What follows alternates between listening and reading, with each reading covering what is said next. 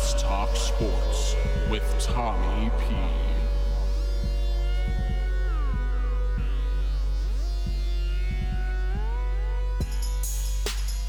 Welcome to Let's Talk Sports with Tommy P. I am Tommy P. Wherever you are, however you're listening, thank you so much for making us a part of your day. Good show for you today. We're going to be talking some UFC with Joey Dee. We're going to give you our top 10 UFC fighters of all time and break down Kamaru Usman versus Gilbert Burns for the welterweight title. But before we dive into that, I've brought in my friend Ryan. We're going to have a more in-depth conversation about the Bucs Super Bowl win, how they got there, and what they need to do to repeat. Ryan, how you doing today? I'm doing good, bud. Thanks for having me on here. Glad to have you on. The reason I wanted to have Ryan on, folks, is Ryan is the only known Bucs fan in the state of Arizona. So I thought it would be really cool. You know, a lot of us who aren't Bucs fans, we see Tom Brady and we think, oh, that was the missing key. But there's a lot from the outside that is not known. What was the biggest addition outside of Tom Brady to you that made the most difference? To be honest, let's see here. You can't understate Gronk's. I know he seems kind of just goofy, and I know we had the reports of the off season, whatever. He's great blocking for the tight ends. We have a good tight end room, especially when O.J. Howard went down. Can I say through the draft, Tristan Wirfs, that right tackle? I'm always the pessimist Bucs fan. You know, it's funny leading up to the Super Bowl when we beat Green Bay, and I'm wearing my Bucs gear all throughout the week leading up to the Super Bowl. People are like, "Have you always been a Buccaneers fan?" I said, "No, just since Tom Brady joined him." You know, they don't know the years of suffering and just mental anguish this team has done on me throughout the years, and. I haven't been a former offensive lineman in high school. I love watching line play. I love watching the trenches and whatnot. And I was just so skippy that not only did we draft an offensive tackle in last year's draft, we moved up one spot to get Tristan Wirfs from Iowa. And when you're setting weightlifting records in a proud hog molly program like the University of Iowa Hawkeyes, I didn't see too much tape on him, but he was my favorite tackle in the draft out of the top four that they were talking about, and I think that kind of proved outside of Mekhi Becton. He just held it down, man. Run blocking, pass blocking. I think he gave up one sack in the last half of the season and the playoffs. Just really happy with our organization and happy that we wanted to protect our most valuable asset, which you said was Tom. Well, I'm glad you brought up Tristan Wirfs because I think you have to start with the way they drafted in this draft. Tristan Wirfs, his overall stats for the 20 games, including the playoffs.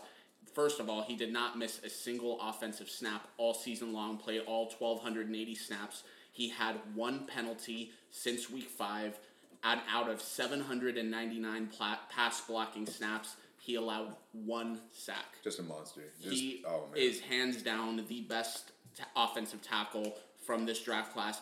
And the biggest thing I wanted to talk about was a lot of people will say, oh, from last season, the biggest thing you needed to take care of was Jameis. Jameis turned the ball over like nobody's business. It was like touchdown, interception, touchdown, interception. A lot of people will say, oh, the last 4 games of the season, he threw more touchdown passes on pick sixes than for his own team. Yeah. But I was looking at the numbers from this season compared to last season. Last season and this season, you still finished third in overall offense. Mm-hmm. The offense wasn't the issue. Mm-hmm. The turnovers were a huge issue. Right. But the biggest difference you guys made was your defense. Mm-hmm. Last season with Winston, you finished 29th in total defense. Yeah. This year, you finished 8th in total defense. I don't think you can put enough emphasis on what a huge pickup Antoine Winfield was in the draft. Antoine Winfield, as well as his, I believe Tyler Johnson went to Minnesota as well. Just great additions. Antoine Winfield has the the pedigree. I remember watching his dad play as a short man myself, the short man brotherhood. I loved watching him play on the corner, and he would not just cover, be opportunistic, but he always helped in run support. And Antoine Winfield Jr. Playing that safety position, he's still got that dog. He's like a ball hawk, man. He's all around the field. Tyler Johnson, he may not have had more than 20 catches on the season, but he always was clutch when teams are covering Godwin, Mike Evans, Gronk, maybe even AB for a little bit. If Scotty Miller's not on the field, Tyler Johnson, inconsistent in a rookie season, but definitely he produced to help us get to where we are. Our draft last year was very, very nice. And that's something that I think you can't understate enough, is the impact Bruce Arians has had not only on the field but in the front office, behind the scenes. He has a lot of say in what goes on, the kind of personnel he wants to bring in. But the biggest thing also is, as I was saying last week on the show, he put his trust in Tom Brady. He said from day one, we want you to feel comfortable. We trust you. We basically want to do what you want to do, which is why they brought in guys like Gronk, like Antonio Brown. Tom Brady wanted Leonard Fournette. They got Leonard Fournette. Yeah, I really love Leonard Fournette's game. I've always been somewhat bullish on Rojo, and I think having both of those men spell each other, and they there's no selfishness amongst them. They love having the touches that are given them, and I love how Rojo's got some deceptive power and Lenny's got some deceptive shake and bake, and put them together, and it's just a nice two-headed monster. I wish we would have kind of gave like a little freshman course to Keyshawn Vaughn a little bit more than we had. LaShawn McCoy obviously looks like, I think he's going to retire. If not, his touches have gone way down, and he's very injury prone.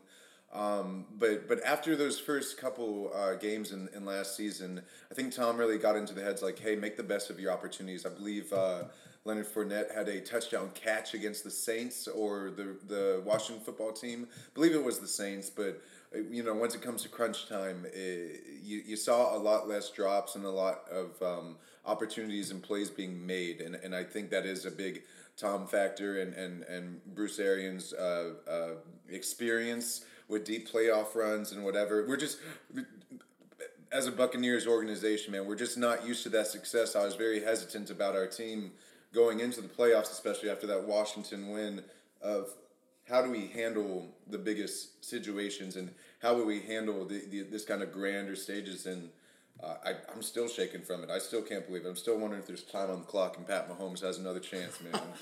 Well, with that being said, I don't want to toot my own horn or anything like that, but would you care to tell everyone what it is you said to me as soon as the Bucs sealed a Super Bowl win? I go up to Tommy, and Tommy's like my only guy at the party that we were at, and he'll attest to it. People are just like dogging me. They're like, you can celebrate right now. There's 4 minutes on the clock. I saw what happened last year's Super Bowl. I know who's across the field. That's Patty Mahomes, man.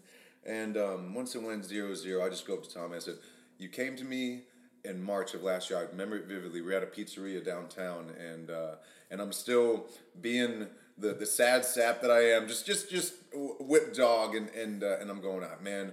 Being the Buccaneers, Tom's he's gonna realize quick this ain't the Patriots, and we're gonna get him hurt the first game of the season. And Tom goes, just watch this man do his thing and greatness occur. And just always kind of hesitant, always kind of like, I'm wondering when the shoe's going to drop. I went straight up to him afterwards and said, thank you for that guarantee, baby. Thank you.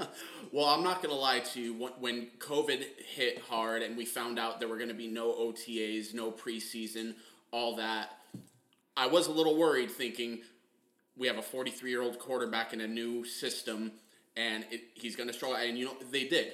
They did struggle through the first a little more than halfway through the season. In a new climate. In a new climate. Tom Brady's never played in warm weather since high school. Wait, his only warm weather game of the year prior was against the Jags, And they shook him.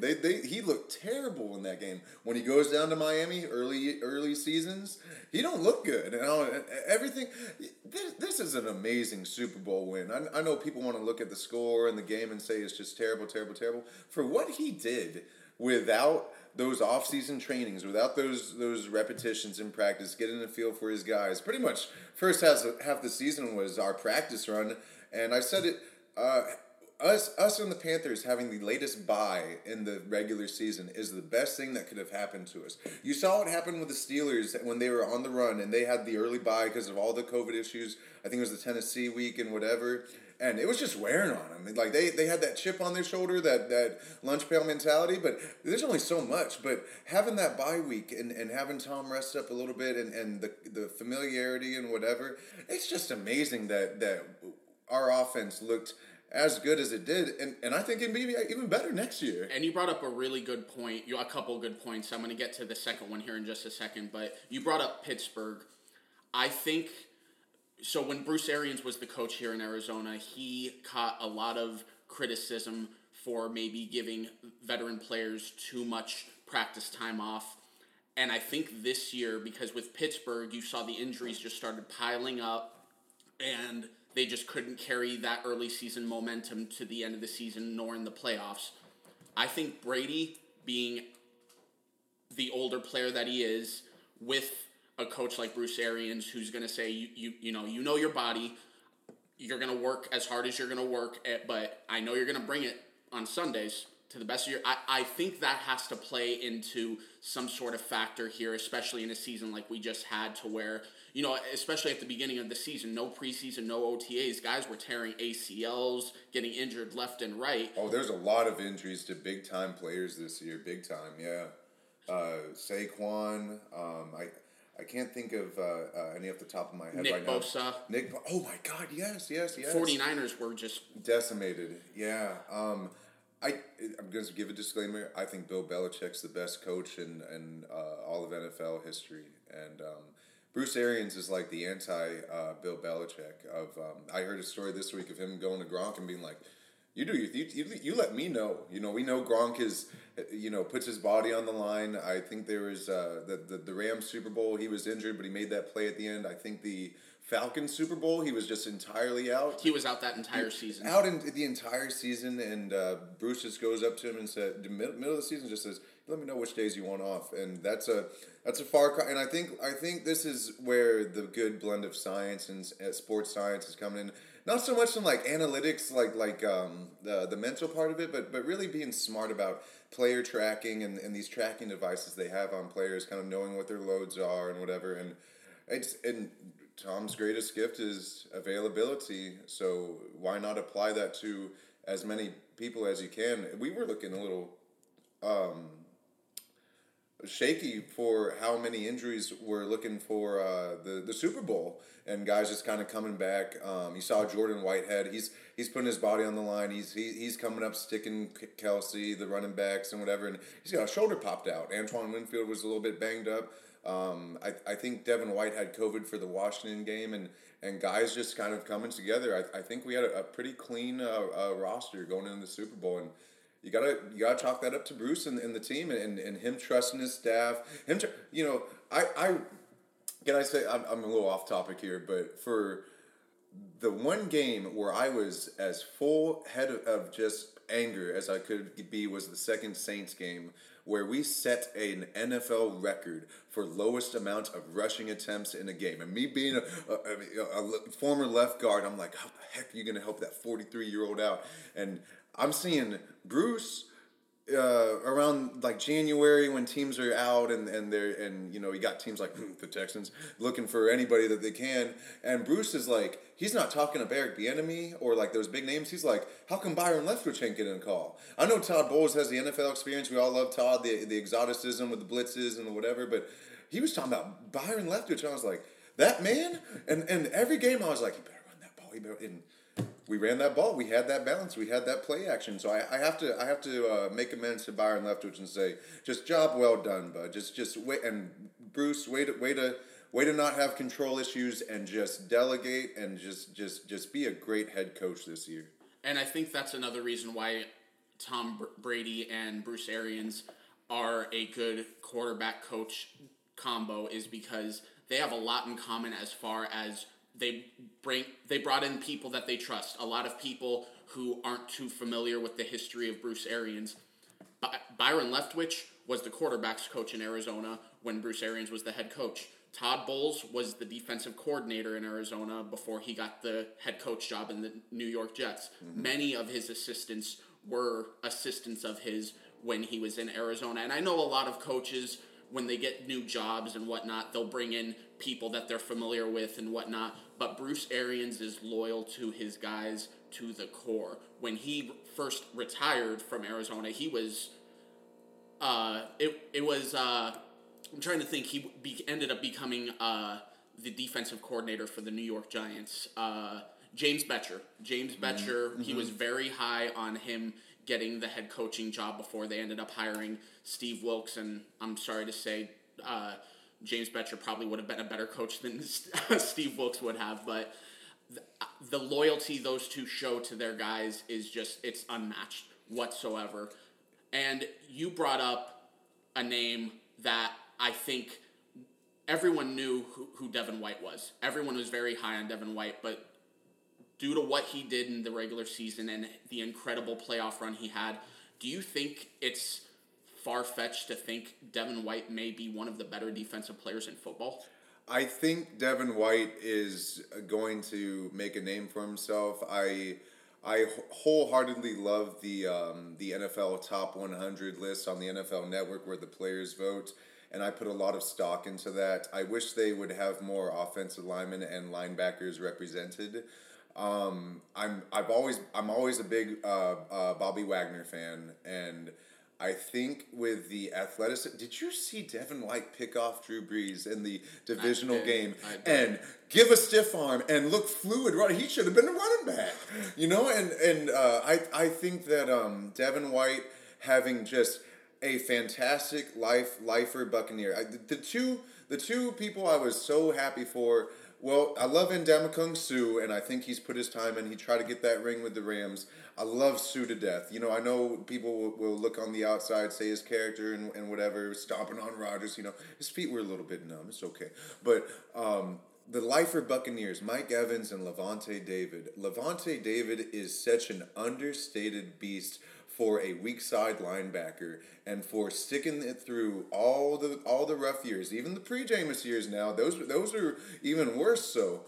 But being a beast, his coverage on Kelsey was so dynamic. He had a couple passes defense, nothing special, no splash play of making the pick or whatever, but getting his paw in there and just having a pass breakup disrupt that Kansas City rhythm. And for him to be a veteran and on top of that, a very underrated linebacker to kind of mentor Devin White, even though he plays that middle. I think Devin White is going to be in cahoots for maybe top 3, even top 2 linebackers next year, if he's not the best. Just a very fantastic linebacker. I agree 100%. Couple more questions for you before we let you go. So we talked about possibly repeating next year. What needs to be done? Who stays? Who goes? And what do you look to upgrade in the draft or free agency? I think we have a crap ton of free agents right now. I think you have to keep Levante David just for that continuity and having that Buccaneers kind of mold and from an organizational standpoint, just the culture. I don't see him as somebody who's going to demand a lot of money. From what I'm hearing, it looks like Chris Godwin wants to be paid like a number 1 receiver. We have an embarrassment of riches at receiver. I hope he can take a deal because he's built like a number 1. He's a great compliment to Mike Evans. It looks like he may be the odd man out with he deserves to get paid. I don't think everybody's going to take a team-oriented deal monetary-wise to repeat and keep this thing going. I think you have to keep players as well as Shaq Barrett. Shaq Barrett played very well for having his, I believe, 20 sack season last year, somewhere up there, high teens, and he held up against the run. Yeah, it's funny watching the the layout of the defense, it's pretty much the two big boys in the middle, and then everybody else is considered a linebacker. They're considering JPP a linebacker. They're considering Shaq Barrett a linebacker. JPP undefeated in his playoff games in his career, by the way. I would like us to keep Shaq Barrett. Probably pay him if we have to pay between the two, because of, again, I think AB getting his reps up and this kind of being like a training camp-ish year for him. We almost forgot how good AB is and how shifty he is. I think AB is very humbled for the first time in his life, and Tom has that effect on him, that mentorship. If it's just not AB looking up to his professionalism and his rings, I think AB will make a very player-friendly deal. We have Scotty Miller still on his rookie contract. We have the kid Tyler Johnson. I would hope that Leonard Fournette kind of sees the forest for the trees of. He had a 3.9 yard per carry average. Rojo was close to 5, and seeing the benefit of both of them. And I think we have to drop Sue. I think for where I love Ndamukong Suh, but he's getting up there in age. He's 3 years older than J.J. Watt, by the way. He's a phenomenal player. Just the consistency with the motor and the whatever. I think for how much money we should pay Sue, I think we have to let him leave. And so that brings me to the draft. I'm talking to my boys, my Tampa confidants. And I think we had the injury to the right guard, Stinney. Ali Marpet is a great pro if you don't know that left guard position. He's a fantastic pro. Donovan Smith, he overperformed in the playoffs. I was ridiculing him a lot, especially after that Bears game. The Saints and the Rams, pretty much every game that we lost this year was a defensive struggle. I think we have to drop Sue and draft a defensive tackle at the end of round 1. I got one friend who's big on Travis Etienne. I'm not big on that. You can find great backs in the later rounds. I want the kid out of Indiana. I believe his name is Jeremy or Jerome Johnson. Just a great defensive tackle with how Indiana surprised people this year, and they had a dual threat quarterback, but I believe it was Penix, but their defense really came to play this year, and every game that I saw this year, he was making plays, not necessarily being a big man in the middle, but knowing when to swat passes if he wasn't going to get to the quarterback. He showed some hustle sideline to sideline, and then I think you bolster a little bit with the offensive line in round 2, because we are in the later stages of each round. It looks set for our linebacking core.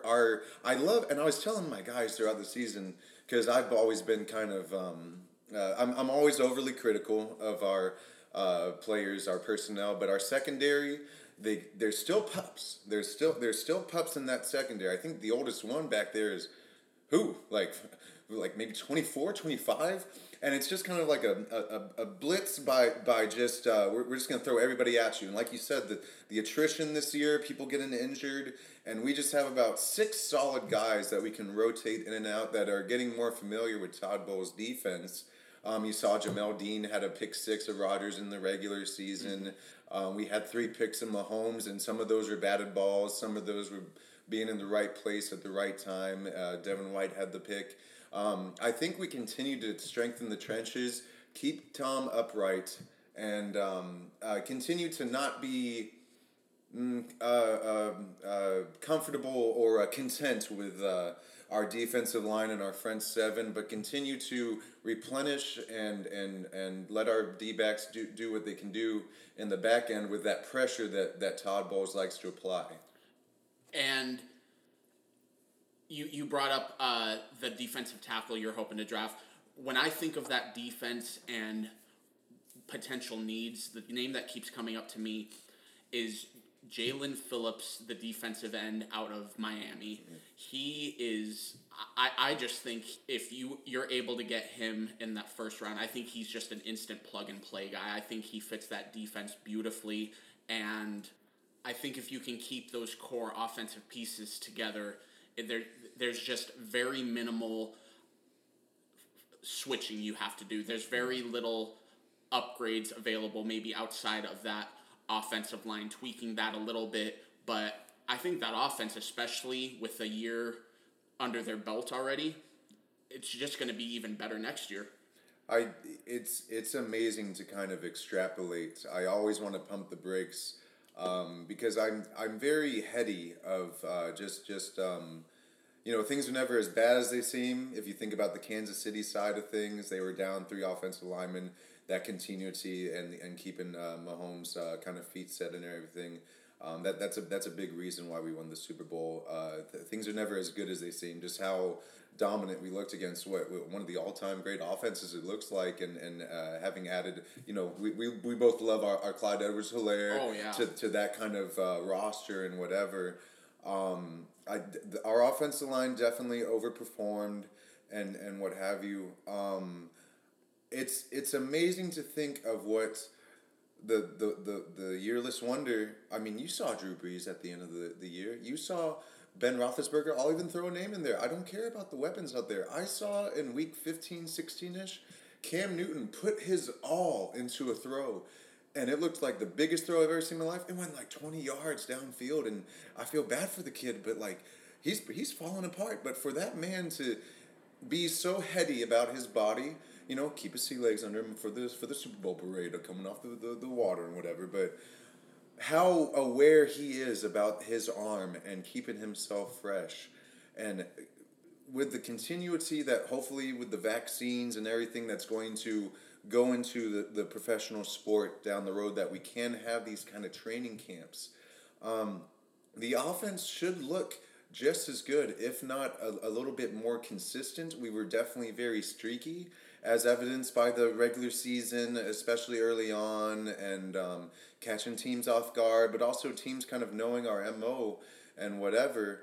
I think we got lucky in the sense of Kansas City having those linemen out, and I do love Todd Bowles, but I think sometimes he gets a little too creative, a little too mastermind in the lab kind of scenario where he was kind of forced to not be exotic as much and us play those 4 rushers essentially the whole game and make Mahomes read and get antsy. Mahomes looks like Josh Allen to me out there. Remember the regular season Bills-Chiefs game, and Kansas City, Steve Spags was like, we know you want to chuck it, Josh. You're not mature yet. He kind of got better as the season goes along. He wasn't taking anything underneath. He was just throwing, getting pissed off, being that very sophomore kind of player. And he got a little bit better. Mahomes looked like him in the Super Bowl, getting very frustrated, especially with those drops and those passes defense, a little bit of penalty side and whatever. It looks very good for the Buccaneers in the NFC. I will never take anything away from what an Aaron Rodgers can do. I've always been a big Matt Stafford fan. You put him in that building.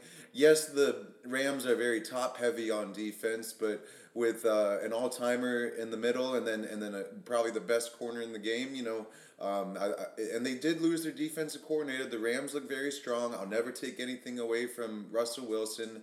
I think the NFC East is still going down. You got Jameis in the South. Matt Ryan and the Falcons can always play with a chip on their shoulder, but they're just so inconsistent, gosh darn it. And they went from having a bad defense to hiring an offensive guy. It looks very good for the Buccaneers to repeat. I think Pat Mahomes is going to be in a Super Bowl run every year of his playing in the NFL. If it was, I'm thinking toward next year with the Chiefs getting better and whatnot. If it's a Super Bowl rematch, which I think is very, very highly likely, barring injury, I think it will be a lot closer than anybody saying, oh, I know Devin White's called the Chiefs offense gimmicky and whatever, but you don't take anything from Andy Reid. You don't take anything from the boy wonder. It would be I really do think there will be a Buccaneers-Chiefs Super Bowl rematch, and I think the Chiefs would keep it a lot closer and learn from these licks in the wounds. I just don't want to anoint anybody right now. That's just kind of how I see the season shaking out next year. Okay. Well, before I ask you to give us your final thoughts, I want to ask you something that came up a lot in my show last week, and that's as a Bucs fan. All biases aside, what did this game do for Tom Brady's legacy? Is there even a remotely close second as far as greatest of all time is concerned, or is this just simply he's so far ahead of everyone else, we will never even come close to a second that's even remotely in the same universe. What are your thoughts on that? Well, you know me, man. I'm always old school. There's only one favorite player of all time, and that's Jim Brown and what Jim Brown was able to do. I'm a man amongst boys. Probably the only one of the few, I would say, not only, but few from the classic era. If you plug and play him in the modern area, I think he would still succeed. I think with the combination of just his mental acumen and, I mean, for God's sakes, what defense does he not know or has not seen or is not aware of, like, when to read the fucking hot route, when the blitz is coming, when they're playing coverage. And he's always been great at using his backs and taking what the defense gives. You always take what can be given. Plus his arm, like we talked about, his arm at 43 years of age looks better than some guys at 35, for God's sakes. Just the scope of his place as well as what he's able to produce. You know I'm a big Sheriff fan, but when the Sheriff was in the muck and we're playing outdoors and the defenses tighten up, I love the man to death, but he just was not able to produce like Thomas Edward Patrick Brady. And, I mean, for God's sakes, what else can you say? But I would probably put him number 1, Jim Brown number 2. I know some people are going to say it. I would put LT at number 3 and then Jerry, you know, and I can't say enough of like how surreal it was when the zeros hit the clock that this man that I essentially was rooting against all my life, you know, tired of the Patriot stuff, tired of this, you know, it seems very like manufactured, you know, post 9/11 and then the Patriot way, and we gotta do this and that, and he's just America's boy, man. That's just America's boy. He comes to the worst organization in the history of any team sport, winning record wise, and in his first year in a pandemic without practice, he delivers us a championship, and I'm like, this ain't real. It's the Saturday following the Super Bowl, and I'm like, did that really happen? No. Well, I definitely think that for all those, there were plenty of skeptics for all these years, still are. I don't understand why, but there still are these skeptics that will say it was Belichick because name me one single year Brady won a Super Bowl and didn't have a top defense. But given the circumstances that you just named, I think that this whole Brady-Belichick debate, it comes down to this. Belichick needed Brady the way Brady needed Belichick, and there's nothing wrong with that. Joe Montana had one of the greatest coaches of all time. Dan Marino had one of the greatest coaches of all time. They're all three of those are in my top 5 of all-time quarterbacks. Mm-hmm. The great players usually have great coaches. One of the reasons why I think Aaron Rodgers has underachieved all these years is because he has never had a top coach, ever. Look what Pop's doing in the NBA without his boys, and what would those boys be without Pop, you know? Absolutely. Yeah. Absolutely. Well, Ryan, I want to thank you for coming on, taking some time out of your day to talk about your Bucs with us, and, you know, it's always going to be Cardinals first for me, but sure.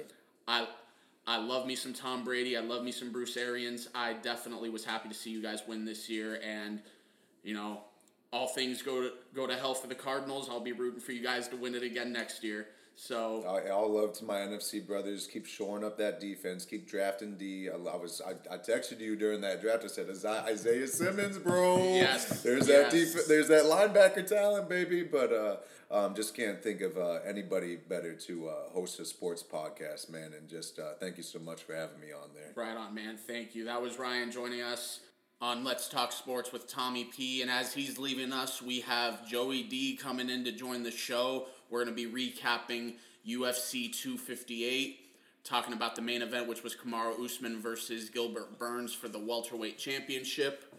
And we're also going to be giving you our top 10 list of the 10 greatest fighters in UFC history. Now, when I talk about the 10 greatest fighters, I'm not talking about the 10 most impactful fighters.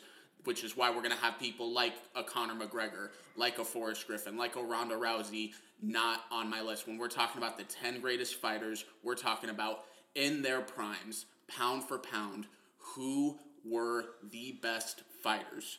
So we're joined now by Joey Dee. Joey Dee, how you doing today? I'm doing good, bro. I'm excited for this. I'm excited too, man. I'm really excited too. What a fight we saw last night, man. Gilbert Burns came out in the first round, guns a-blazing, was clearly outclassing Kamaru Usman on the feet. And then we saw, so last week I talked about, with an athlete, with an NFL quarterback I used as example, what I want to see, what signifies greatness is I don't want to see someone who just, they're getting the best of you each and every time. I want to see someone who overcomes adversity, because I think what comes on the other side of adversity once you faced it shows what type of an athlete, in this case a fighter, you are. We saw Kamaru Usman overcome a lot of adversity. He got worked that first round, and then in the second and third rounds, he was a completely different fighter, and I think we clearly saw the growth he's making. He's getting better as a fighter. Absolutely, and that's the thing about champions. It's not just about winning or defending a title, like at a place to where you're just dominant the whole way through. I want to see you get rocked. I want to see you come back. I want to see you face, like you said, the adversity that it takes to show me how much of a champion you are. If you dominate the whole way through, that's kind of like how you talked about, like the impactful fighters like Conor McGregor. Like, he just had a run to where he dominated people, and then someone found his weakness. Once that was exposed, it's over for him. You know what I mean? Like, people will continue to pick at that one weakness. Kamaru Usman showed up in that fight. I think he got surprised when he got rocked. But he got his game plan.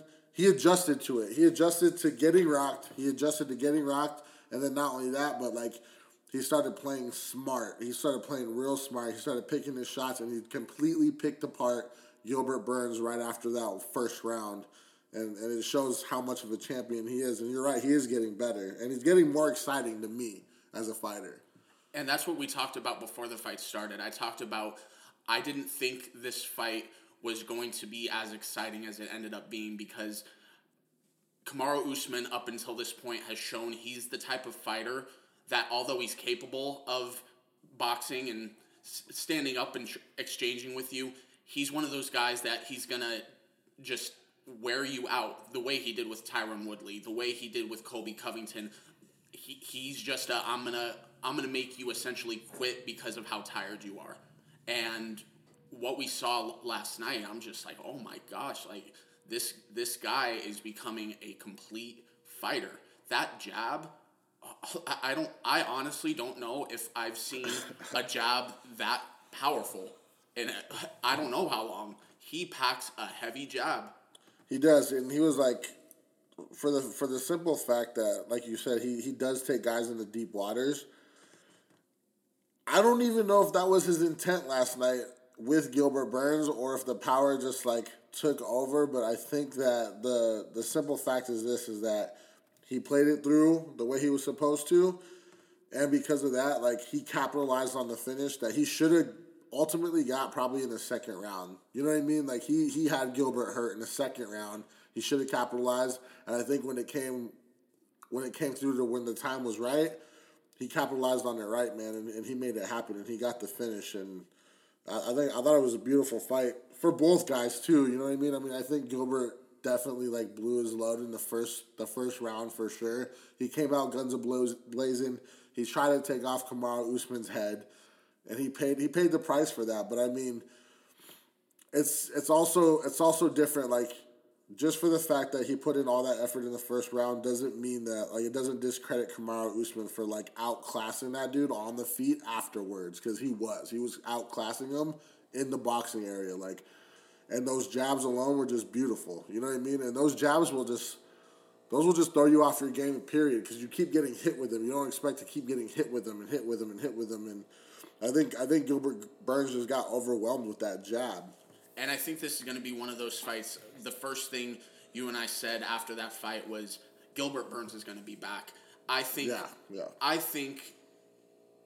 this is one of those losses to where a fighter's going to come back stronger, because the way you said Usman could have finished Burns in the second round, Burns could have finished Usman in the first round. Yes, for sure. He did not capitalize on his opportunity. I think when in that first round, when he did end up on the ground, he spent way too much time on his back waiting for Usman to make a mistake instead of getting up, getting back to what was working for him. And I just think he killed a lot of his momentum. He killed a lot of his own momentum in that fight. Yeah, for sure. Like when he initially like got up off the ground from sitting on his back for so long, you know what I mean? Like you said, like that momentum stops. You know, like that whole desire to go and get it probably just like, you know what I mean, slowed down. And he probably thought of it as a time for me, like, oh, I'm going to catch my breath and stuff like that. But all he did was open the door for Usman to game plan. You know what I mean? He let Usman get right. While he thought he was getting right, he let Usman get right. And it's easy. It's easy. I hate, like, it's funny being on podcasts and stuff like that. Like, I mean, I love it. I love talking about the sports and watching, you know what I mean? Especially with fights, because, like, here I sit, you know what I mean? I'm on the couch watching it. Like, you know what I mean? It's easy to say, you should have got up. You know what I mean? You should have got off your back. You should have, you know what I mean? Ultimately, though, I did see him explode and get back up on his feet. But he should have did that way beforehand to keep that momentum and capitalize on the fact that he had Usman hurt. He had him rocked, man. Like, he had Usman surprised and thrown off his game immediately when he caught him with that, you know what I mean, with that overhand. To a point where we had never seen Usman hurt like that before. Ever. No, I've never seen him stumble on his feet like that before. And look, he didn't wear it well. You know what I mean? He wore it like, I'm rocked. That's how I saw him. He looked essentially surprised, even though in the post-fight interview he stated, we've had so many sparring sessions for the 6 years we were training partners. I knew what he was going to do. But the way he reacted when he got punched showed, I'm kind of surprised at how hard this guy just hit me. Yeah, for sure. And, I mean, like, I don't know if there's, like, a dynamic that these guys went into the fight based off of the fact that they were training with each other, and like for that reason, like maybe Usman might have underestimated him a little bit. But yeah, maybe I don't know if he expected to get that hit that hard, because I mean he's fought beasts, man. He's Colby Covington, Jorge Masvidal, even Tyron Woodley. You know what I mean? For that sake, Tyron Woodley, you know what I mean, has knocked dudes out too. You know what I mean? And he's got tagged by these guys and he's never been rocked like that, though. Like, this guy took him off of, you know what I mean? He stumbled him for sure. So, I think he was definitely a surprise. He might have underestimated the power a little bit. But what I like about it, though, is Usman, he respected it because he fought a smart fight after that. You know what I mean? He made sure to go in and play his cards right rather than just say, you know what I mean, I'm just going to go out, headhunt now because that's what kind of fight this is. This dude's trying to take my head off. I'm going to try to take his head off. No, man, he fought a smart fight. He picked his shots well. You know what I mean? He ultimately outclassed him, and I think he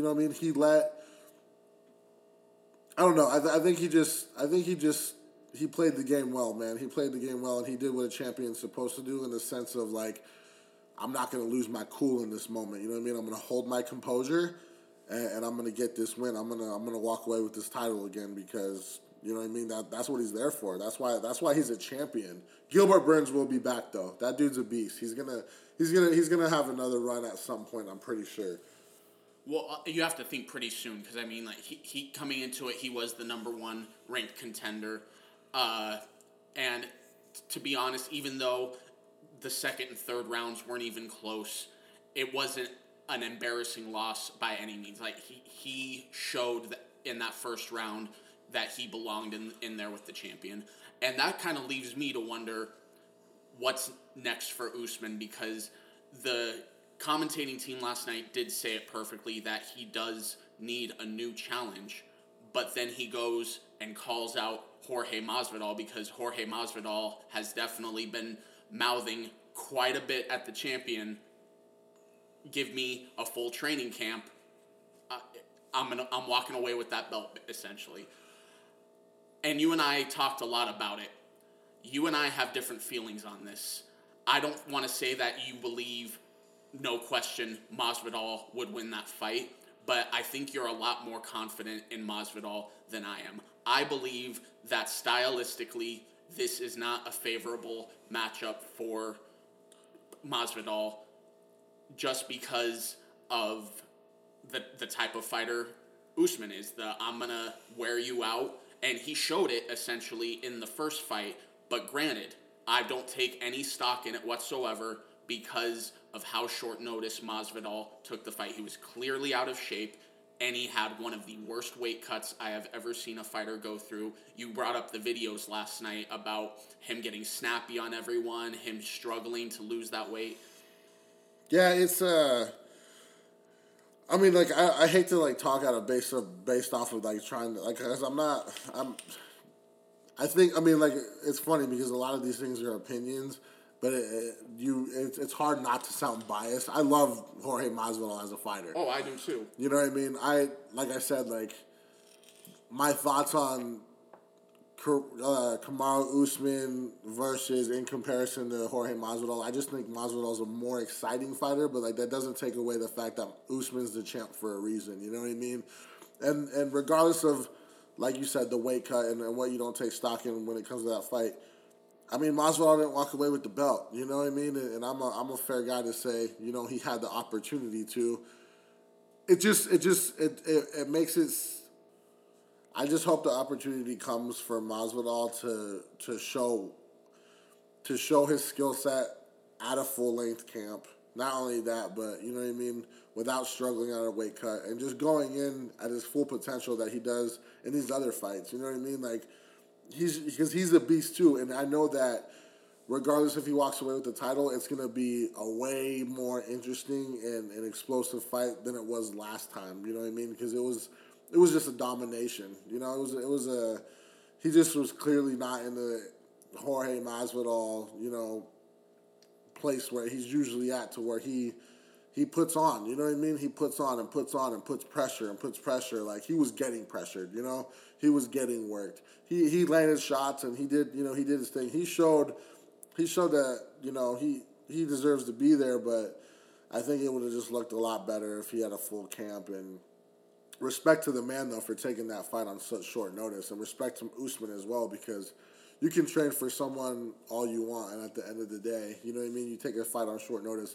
Both guys, both sides of the party, they're getting something different than what they were going for. Essentially, Usman had nothing to gain in that fight, but also everything to lose. You lose your title and that momentum that you've built taking a fight against a fighter who took a fight on 6 days' notice. I mean, look at the momentum that McGregor lost for a short time when he lost that first fight against Nate Diaz. Took the fight on 12 days' notice, and in essence, Nate Diaz sunk Conor McGregor's boat. Yeah, for sure. It's crazy because, like you were talking about prior to, like, on the reality of that weight class, like, Gilbert Burns probably will get another run because, like they were talking about last night, like, who's next? Like, who's the fight next? For the fact that he called out Jorge Masvidal, that fight should happen. You know what I mean? Like, I think the fight should happen. The only other fight to me that makes sense, but Joe Rogan also brought up a good point, is Leon Edwards. Leon Edwards is currently the number 3 ranked welterweight in the world, but he has not fought in quite some time, not to any fault of his own. His opponents keep getting injured. They keep having to reschedule. He did get an injury, I think, about 6 months ago or so, but he's been healthy. He's been ready to go. But the other thing going against him is Kamaru Usman has already beaten Leon Edwards. Granted, it was early in Leon Edwards' UFC career, and he is definitely a better fighter since then. Leon Edwards hasn't lost a fight since that fight. He's on an eight fight winning streak. But I do think you have to get Leon Edwards in there just to show, like, you know, I'm still the number 3 contender in the world. I haven't fought in a while. I think, to me, a Wonder Boy Thompson fight makes sense for Leon Edwards. I'm not saying the winner of that fight necessarily gets a title shot. I think if Leon Edwards wins, you give him his title shot. But Wonder Boy, I think Wonder Boy's got to win a couple more before he's back in that title picture. Yeah, for sure. Definitely with Wonder Boy. And that's that's how I think that they should come to terms with it. Like, aside, like, so say the Usman and Masvidal fight happens. Say Usman walks off with the belt again. Then yeah, like, everybody underneath those guys, like, you know what I mean? They should have a couple fights with a couple of guys fighting each other and see what comes up of it. You know what I mean? Like you said, if Leon Edwards wins that next fight, like, give him the title, man. Like, you know what I mean? Give him the opportunity to fight for the title. Like, he deserves it. I definitely think that he shouldn't get it. Not even that fact. Not even saying that he doesn't deserve it, but I'm saying, like, you should just throw him in there with somebody, great competition, and, like, warm him up again. You know what I mean? Like, have him dust off the cobwebs and stuff like that. You know, a lot of people say that ring rest is a real thing. I don't know because I'm not a personal fighter, but Dominic Cruz would disagree with you. Right. Yeah, Dominic Cruz says that shit's not real. But I mean, fair to him, you know what I'm saying? That dude's been through some crazy stuff and has come in and just dominated his weight class. So, like, you know, and got a belt too. So, I mean, I don't know. The welterweight division's definitely in good hands right now.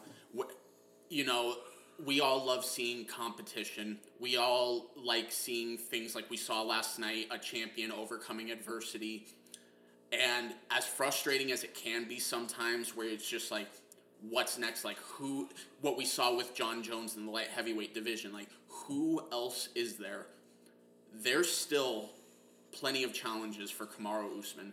There's still plenty, and I'm really excited to see what happens next. Yeah, they'll find it. They'll find the fights. You know, that's why they are the organization that they are, and that's why they're as big as they are, is because, you know, they sit down and they work it out and they make the fights happen, you know? And people are like, the fight game is so different than what it used to be, you know what I'm saying? Oh. Like, people just jumping up weight, jumping down weight. Night and day. Leon Edwards is calling out Nate Diaz now. Nate Diaz is, you know what I mean? Like, all these things, and that's just, like, one example. But, like, people, you know what I'm saying? Like, who knows what's to come? You know, who knows who's going to step in that weight class at some point and maybe even make a run for the title. Like, you know, people decide not to cut weight and then start walking, you know what I mean, fighting at closer to the weight that they walk around at and not having hard cuts, and they do good. You know what I mean? They do great. And that's the next thing I actually wanted to talk to you about. Going back to Gilbert Burns.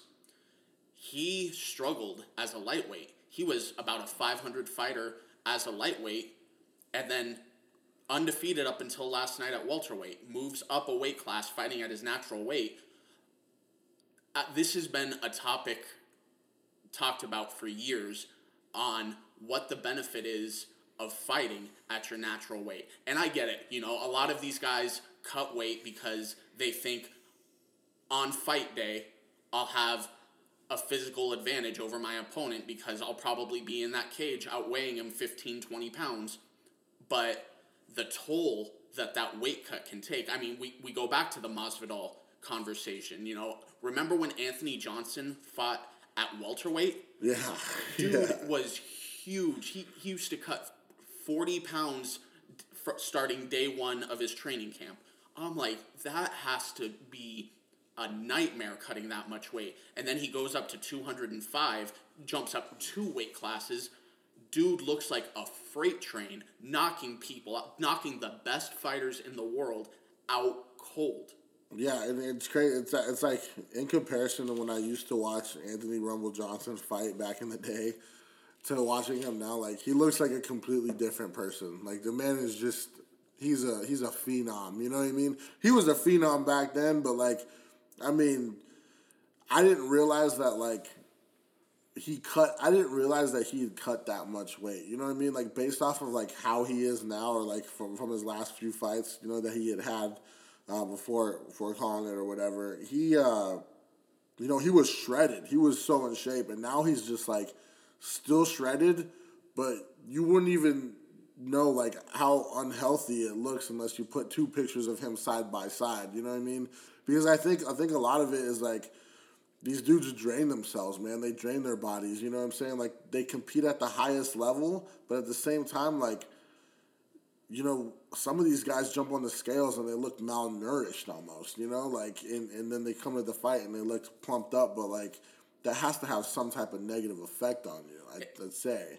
I think that for a lot of these guys, they have to look at fighting at their natural weight, man, because there is plenty of success when you look at, you know, Gilbert Burns, when you look at how much better Kelvin Gastelum looks at middleweight as opposed to welterweight. Same thing with Darren Till. Yeah. I mean, these guys are fighting at their more natural weight, and the product looks better. It looks cleaner. They look energized. Yeah, absolutely. They and you can tell that they feel better too. You know, like, I haven't seen a guy who went up in weight who got closer to what the weight that they walk around at. You know what I mean? Without having to cut 5 pounds, 10 pounds, 15 pounds, whatever. Like, every interview that you see with these dudes, like, they're just more so, like, I think it's the mental game of it as well. Like, they're happier. You know what I mean? They're happier. They're more energized, like you said, and they're ready to go in there and fight, you know? Like,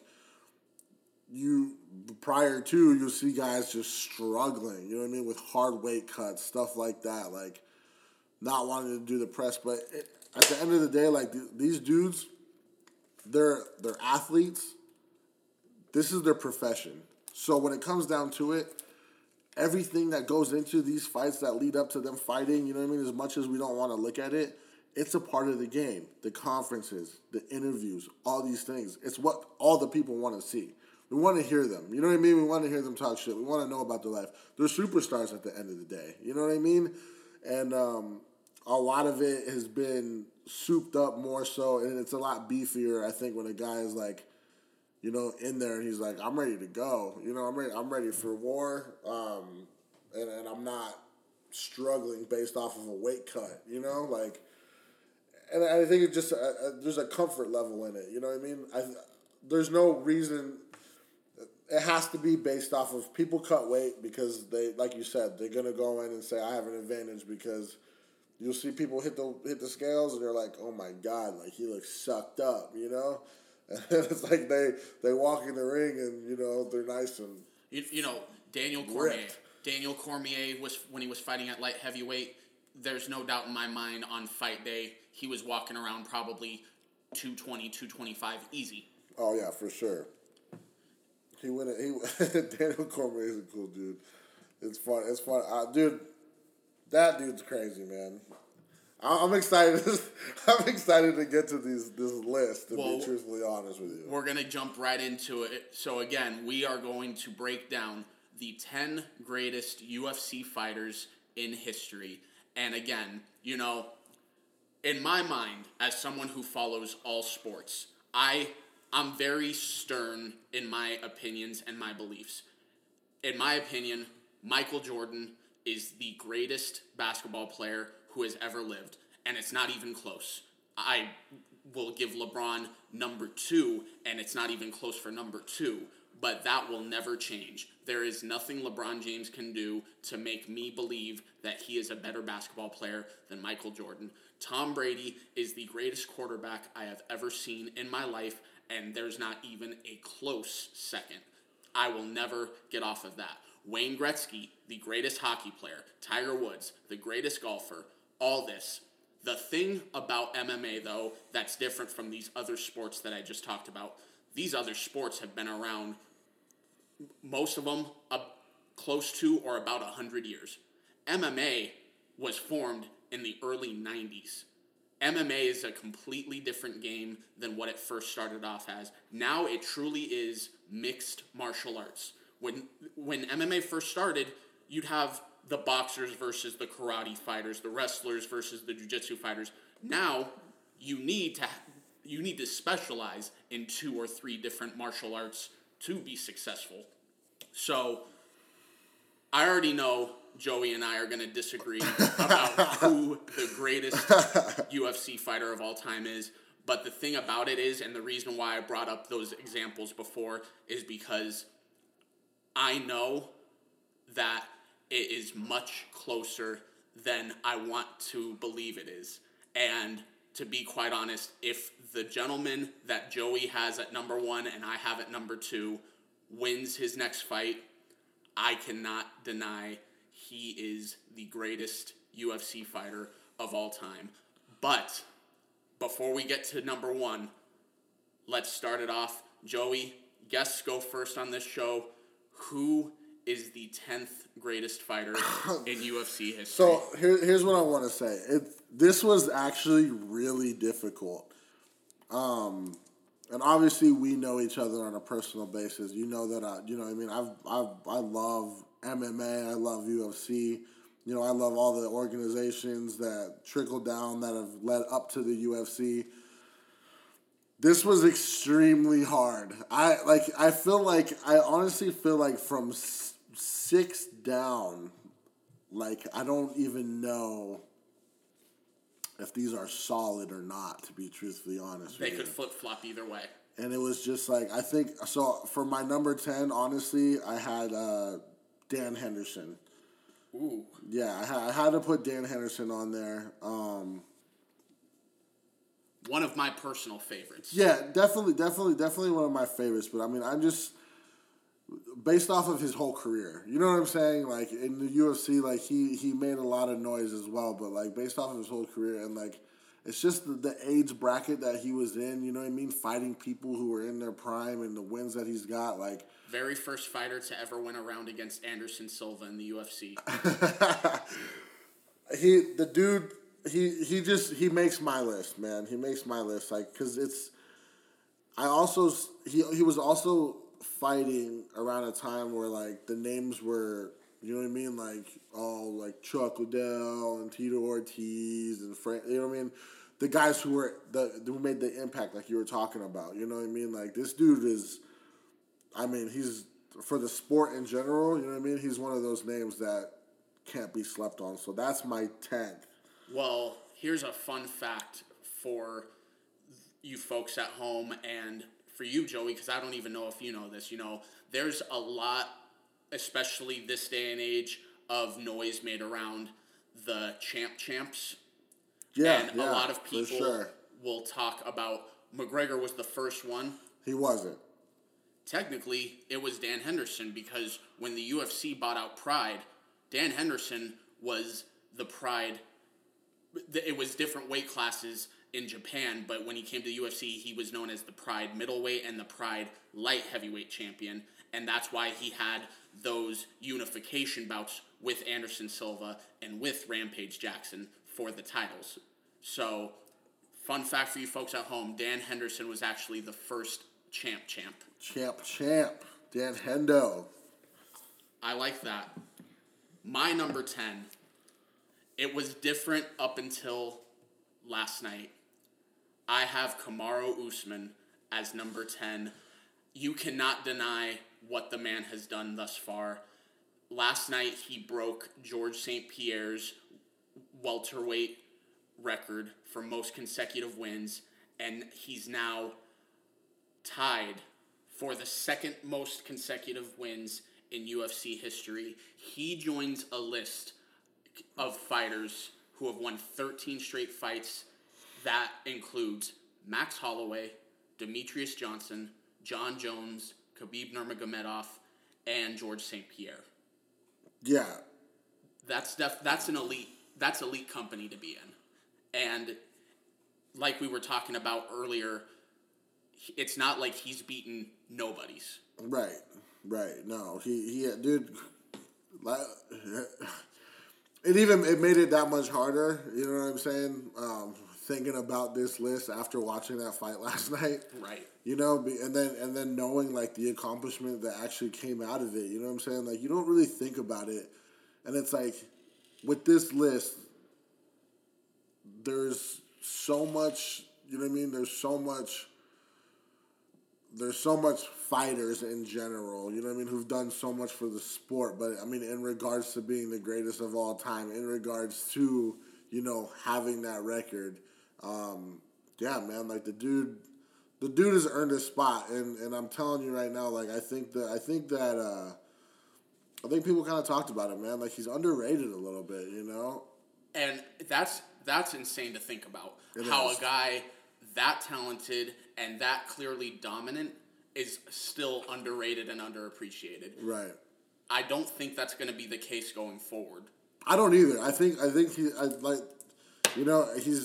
he's playing the game right. Even with last night, like, he made it exciting. He's not a. He's a good champion.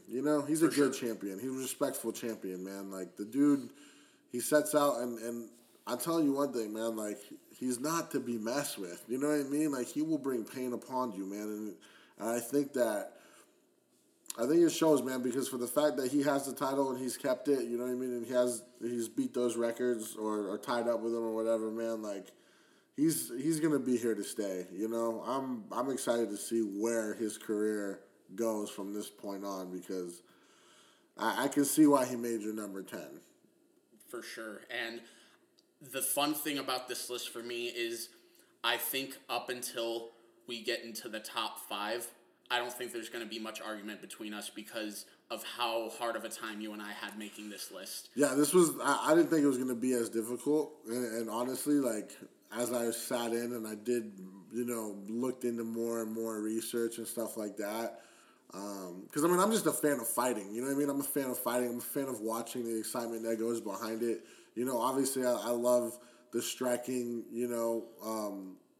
This would have been one of those things that if we made a top 20 list, I think we still would have struggled with a top 20 because of how many great fighters we've had the privilege of seeing in our lifetime. Yeah, absolutely. And not only that, but it's just like, what rings to mind, like, in my favorite fights that really, like, pulled me in. You know what I mean? Right. That really, like, caught my eye. Which and is I was probably why Henderson made your list. Because absolutely. Those Shogun fights. Shogun fights. Michael Bisping the knockout. Michael Bisping knockout. Like, I remember being, when I was, younger, like, that first of all, that Michael Bisping knockout was just unbelievable. Yeah, it was unbelievable. And it was the one, you know what I mean? I was already into UFC before that, prior to, but it's just like those things kept me coming back, and those things had me rooting for guys like, you know what I mean, Dan Henderson. I was just like, man, like, there was a time where, like, you know what I mean, I shared, like, those, like, that dude was like my favorite fighter, a guy who will never make this list, Diego Sanchez. That guy was one of my favorite fighters back in the day because of how exciting it was. And based off of the show that he put against, Clay Guida. And that was Gilbert Melendez. Gilbert Melendez, like, classic fights, And it's funny because, like, back then I was like, oh, man, like, Diego, he put on such, like, he ultimately, like, he brought it hard against Clay Guida. And it's funny because, like, as we get older, you and I revisited and watched that fight again, and you showed me that, like, it was closer, you know what I mean? It was closer than what you thought. It wasn't that much of a domination. It's just the way, like, he impressed me, For me personally, I still think that fight should have been a draw because I had the first round 10-8 to Sanchez, and then I had the last 2 rounds 10-9 for Guida. Yeah. I think that fight should have been a draw, but I'm not mad with the result. That was one of the best fights I've ever seen in my life. Yeah, there was no loser in that fight. Who's your number 9? Kamaru Usman. Kamaru Usman, yeah, okay. Kamaru Usman, he got the number 9 slot. Just like, and like I said, it's kind of hard because, like, there's the new school, mixing in the new school with the old school, right? But, like, that's why leading up, it's kind of different. But, like, Kamaru Usman definitely is in number 9. I'm excited to see what he's going to do moving forward. But based off of just my liking to different fighters in this day and age, you know what I mean, and, like, with different weight classes and stuff like that, it's just like I feel like I've just learned more about Kamaru Usman just within last night, So I mean, he makes my number 9 spot, and who knows? Like, this list could change, you know what I mean? Well, so the last month has changed this list. We've been talking about doing this list for a while. Yeah. This guy was number 10 on my list, but after his last fight, he moved up to number 9. My number 9 is Max Holloway.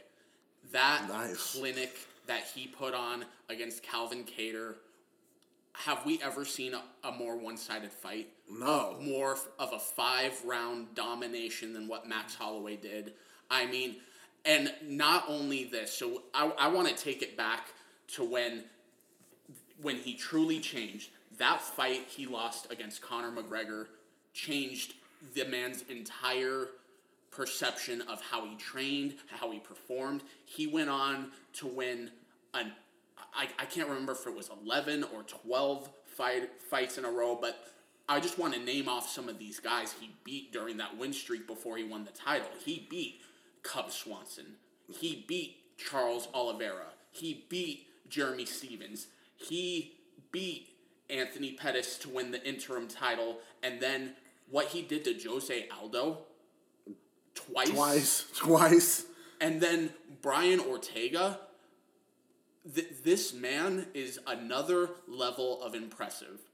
And I understand that he lost that rematch against Dustin Poirier, but I think to what we were talking about, fighters fighting at their natural weight, I think it also shows no matter how talented you are, because I think in terms of overall fighters, you and I will agree overall, Max Holloway is a better fighter than Dustin Poirier, but Poirier's the bigger fighter. Yeah. And he's a little more crisp in just the boxing, but he looked physically like he struggled against a bigger fighter. We saw in other weight classes too. Remember when Demetrius Johnson fought as a bantamweight and he fought Dominic Cruz? He struggled against a bigger fighter. And I think no matter how good you are, I mean, there are weight classes for a reason. And I think no matter how talented you are, size for some fighters is something they can't overcome. Absolutely. And you know what? It's funny because like as a man, like, you know, you agree and you don't agree with what other men say, you know what I mean? And like a lot of, it's funny because like Dana White, you know, he says a lot of things that I'm kind of like, what? You know what I mean? And like he knows the game, you know what I mean? He's you know, he's the GOAT. He's the GOAT, man, like when it comes to the business and everything. But like one thing that he said that I just could completely agree with is that like Max, you know, they thought that he would make that, you know, he would make that fight and he would make that fight look good, but like he's just a smaller guy, man. Like, and I do want to point out, I know you agree with me on this, Max Holloway should still be the champion. Yes, bro, absolutely, man. Max Holloway, the first fight was a lot closer than the second fight, and I thought Max Holloway should have won the first fight. The second fight was a clear Holloway outworked Volkanovski, and somehow he still lost that fight. Max Holloway should still be the featherweight champion. There's no ifs, ands, or buts about that. I mean, everybody and their mother who watched that fight said that Max Holloway won that fight. Aside from the judging that led terrible judging, yeah, absolutely. terrible judgment. Like I don't understand. Dude, like a win, you know, a win's a win, like whatever, man. But like, how could dude walk off, you know, feeling like that was a true win? You know, I think if he were to watch that fight back, he's probably just happy as hell he got that win, dude. Like he got worked in that fight. I felt like, man. And I do believe, especially after this last fight he had, Holloway's going to be champ again. Yeah, because that's just what it goes. That's what goes to show what a champion is. You know what I mean? Someone who even takes an L that wasn't even a deserved L. You know what I mean? Like if Max Holloway he'd take an L on the chin and then he comes back and puts on a performance like that. Remember what he did after the loss to Poirier? Completely outworked Frankie Edgar. Yeah. He does not let losses get in his head. No. And like that's the beautiful thing about it because like and like even when he talks, man, like it's not a front. It's not a, you know what I mean? It's not a mask that he puts on to sound like he's a humble dude. He's a humble dude. He's humble. He's really a humble champion. You know what I mean? He's really a guy who says, hey man, like, you know, you win some, you lose some, but like I'm going to come back stronger. And every time he does, you know, like regardless of the losses that he took, you know what I mean? I was extremely surprised in the Dustin Poirier fight that he had. I was surprised that he lost like that. You know what I mean? But it is what it is. Like those guys, you know what I mean? Like just shit like that happens all the time, man. All the time. You know, That's the crazy thing about the fight game, man. On any given day, anyone can be beaten. Yeah, I thought Poirier was going to get worked in that fight. And We both did. And, yeah. You know what I mean? But like it just goes to show like the more, you know what I mean, fights like that push Poirier to get to where he's at right now. Mm-hmm. You know, and like the greatness that he's shown throughout his fight career to like be at the top again. You know what I mean? From losing that fight with Khabib to being at the top once again, like that just goes to show like what kind of drive and ambition these dudes have, man. Like Absolutely. they are like those dudes are real fighters. You know, Holloway, he's a real fighter. Poirier, he's a real fighter, man. Like those dudes love to fight, you know, and it just goes to show because you can take a loss, you know, but you show up and then you put on a better performance and like just Max Holloway's last fight was ridiculous. The things that he was doing in that fight, like there's showboating. You know what I mean? There's showboating in the game, but this dude was just like looking at the commentating team saying, I'm the greatest boxer of all time, and still swinging and connecting and dodging shots. You know what I mean? Like the dude he's a machine, man. Like and I honestly think if we were to do this list again a year from now, I think Max would be even higher on this list. Yeah, for sure. Who's your number 8? Max Holloway. There you go. Yeah, Max Holloway for sure. And you know what's funny is like there was a different number 8, right? And like the only reason why Max Holloway gets it though is because like he's still going. You know what I'm saying? Like I said, it's harder to mix in like the old school with the new school. You know what I mean? But like you know what I mean? A lot. We'll see as we go up in the list. But like Max Holloway's still. You know what I mean? I don't even know if he's hit his prime yet. That's the crazy thing. That's the crazy thing is we've seen this level of dominance, and I mean, based on that last fight, same thing with Usman we saw last night. These guys keep getting even better. Right, and that's the crazy thing about the game, man. Like, yeah, like this list could change. You know what I mean? Like you said, when it comes to the 1 and 2, like you know, things are gonna continue to happen that say, oh, you know what I mean, like. That might jump up in your opinion the way, you know what I mean? You can't really argue with it, but yeah, my number 8 is definitely Max Holloway, man. Like the dude, I still see him. I mean, in my eyes, he's the champ.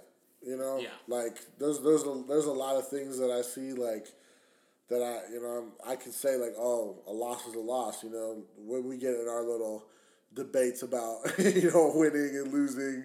Regardless of if I thought, I'm like always like, oh, a loss is a loss. But when it comes to something like that, when it's that like one-sided, I'm like, dude, that dude should be the champ. You know what I mean? Sure. He should be the champion right now. Like that last fight should have been a title defense. I think so. You know what I mean? I think so. My number 8 is the female GOAT, Amanda Nunes. Nice, dude. You know what's funny, man? Like, oh, bro, she didn't get my list, and I wanted to put her in my list so bad because I wanted to put a female in here, and like, no, of course I'm not putting like Ronda Rousey or something. Can. Yeah, you can. Like it's, you know what I mean. That was whatever, but like, she is, you know what I mean. She's such a beast. She is not the most complete fighter I have ever seen in my life, but she is the most complete woman's fighter I have ever seen in my life. She has just crisp, beautiful boxing, great jiu-jitsu, great in the clinch. So her last loss was against Kat Zingano. Yeah. And since that loss, the only fighter that has come close to challenging her is, in my opinion, the second best women's fighter in the world right now in Valentina Shevchenko. Yeah. She's the only one that has come close. And she's fought Raquel Pennington, who is a good fighter. Right. She knocked out Chris Cyborg. She knocked out Holly Holm. Yeah. We're running into a problem here, like we were talking about, that John Jones isn't, like, who else is there? She's about to fight Megan Anderson next month for defending her championship, but it's just I'm just afraid for that fight. You know what I mean? I don't know, man. Like, there's like, I mean, no discredit to her, you know what I'm saying? But like this chick, Amanda Nunes, is just, I swear to God, man, like, she just, I don't vote against her. You know what I mean? Like, I just don't, man. Like, even with the whole cyborg thing, dude, like, I was like, oh, this is going to be crazy. Like, it wasn't, what was so crazy about it was that the fact that they went in there scrapping and Amanda Nunes just handed her an ass whooping, dude. Like, knocked her out bad. You know what I mean? Showed what type of, like, you know what I mean? Like, showed showed how, like, how the Ronda Rousey was hurtful to see. Like, that hurt me to see Ronda get beat that way by Amanda Nunes. And the difference is, so obviously, I don't think anyone at this point in time would question, clearly Amanda Nunes is the superior fighter to Ronda Rousey. Right. Ronda Rousey was vital to get women's MMA to where it is today. She's the reason why Amanda Nunes is champ. Absolutely. And Amanda Nunes is the reason why women's MMA just continues to grow. Like, last night we had a women's fight as a co-main event for a pay-per-view. Like, who would have thought 10 years ago, you know what I mean? And again, Ronda Rousey is the reason why it is what it is today, but Amanda Nunes is why it continues to grow today. Like, people are working to be like, I want to be the one to beat Amanda Nunes. Right. People are working towards that, and I mean, I love it. I love women's MMA. Me too. So exciting. And I mean, I'm not gonna say that I was like I'm like that naive as I once was, because there was a time where I'm like, Ronda Rousey's not gonna get beat. You know what I mean? I was like, she's not gonna get beat. And like once she got beat, and then like, you know what I mean? I think that, I mean, people have lives. People have lives that lead up to their careers and stuff like that. You know what I'm saying? And it's like, some things just change as you get older, and you know what I mean? Your desires change, and what you want to do changes and stuff like that. And like, there's no discredit to Ronda Rousey as a fighter at all, man. She's amazing. She truly is amazing. And there was a time where I thought she was invincible. You know what I mean? Mm-hmm. Right now, I feel like Amanda Nunes is invincible, and like, I don't know, you know what I mean, who's going to be that shockwave to change that, but like, it's, you know what I mean? It could happen. It could happen, and if MMA has shown us one thing, it's that it's not if, it's when. When, yeah, for sure. Like, the time always comes. It always comes, the Khabib's, if he stays retired, that's an anomaly. I don't think that's something we're going to see too many more times in our lifetime. I think we will see another undefeated fighter again, but I don't think it's going to be common, because the thing about MMA that's different than boxing is a couple losses in boxing can derail your entire career. A couple losses in MMA can be your saving grace, because it shows you more so than in boxing what holes you have in your game to work on and improve in. So, yeah, man, she's great. I don't see her losing to anyone that's currently in the UFC right now, but we'll see. We will see. Who is your number 7? All right, so my number 7, I'm going to have to go with Israel Adesanya. And I know you're like probably thinking like, why? But he's in my 7 because the dude is also like making his way up in the game, but like he's open for challenge. He's open for the challenges that will ultimately push him to be one of the greatest of all time, man. Like if he were to fight John Jones, like he was like seeking to, bro, that would have been crazy. If he were like, because he's a guy that I feel like could beat John Jones. Like he's one of the guys I feel like if he wins this next fight at heavyweight, bro, like. You mean light heavyweight? Light heavyweight. Yeah, my bad. I'm sorry. Against Jan Blachowicz, yeah. Yes, like, dude, there's just no question that he has a place on this list, man. Like he's made his mark in my eyes. So, when I was breaking it down, I was talking to you about this too before the show. I had Israel Adesanya just outside of my top 10. Right.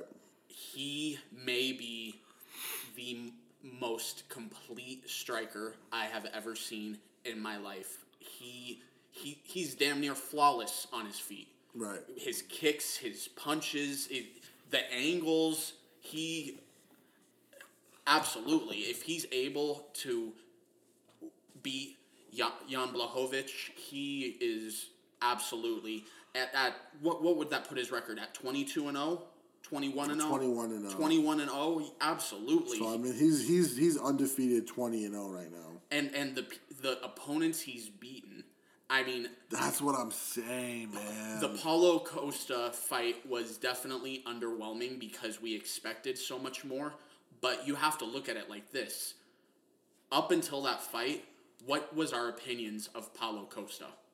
And Israel Adesanya made it look easy. Yeah, like I thought Paulo Costa is you know what I mean? I'm not saying he's not a monster, but like I thought the dude was gonna go out there and like give this guy a fight. You know what I mean? A fight. Robert Whittaker was, at one point we were saying, is this the greatest middleweight we've seen since Anderson Silva? And Adesanya put his lights out.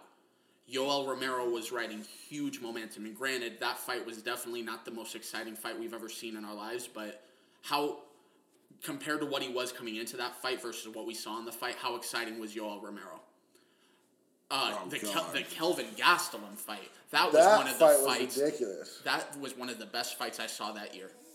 And the thing is that Israel Adesanya, like, that was one of his fights that he showed adversity. You know what I mean? Because Kelvin Gastelum knocks people out, dude. And he was hitting Israel Adesanya a lot. At one point in time, that fight could have gone either way. Yeah. At one point in time. Adesanya did pull away, and I definitely don't think it was a bad decision by any means. I think Adesanya definitely won that fight, but there was a time probably about halfway through that fight where you're thinking, is Gastelum winning this thing? Right. And Adesanya came through, overcame adversity, and got the decision. Absolutely. And that was a great fight. That was a great fight. It really was. All right.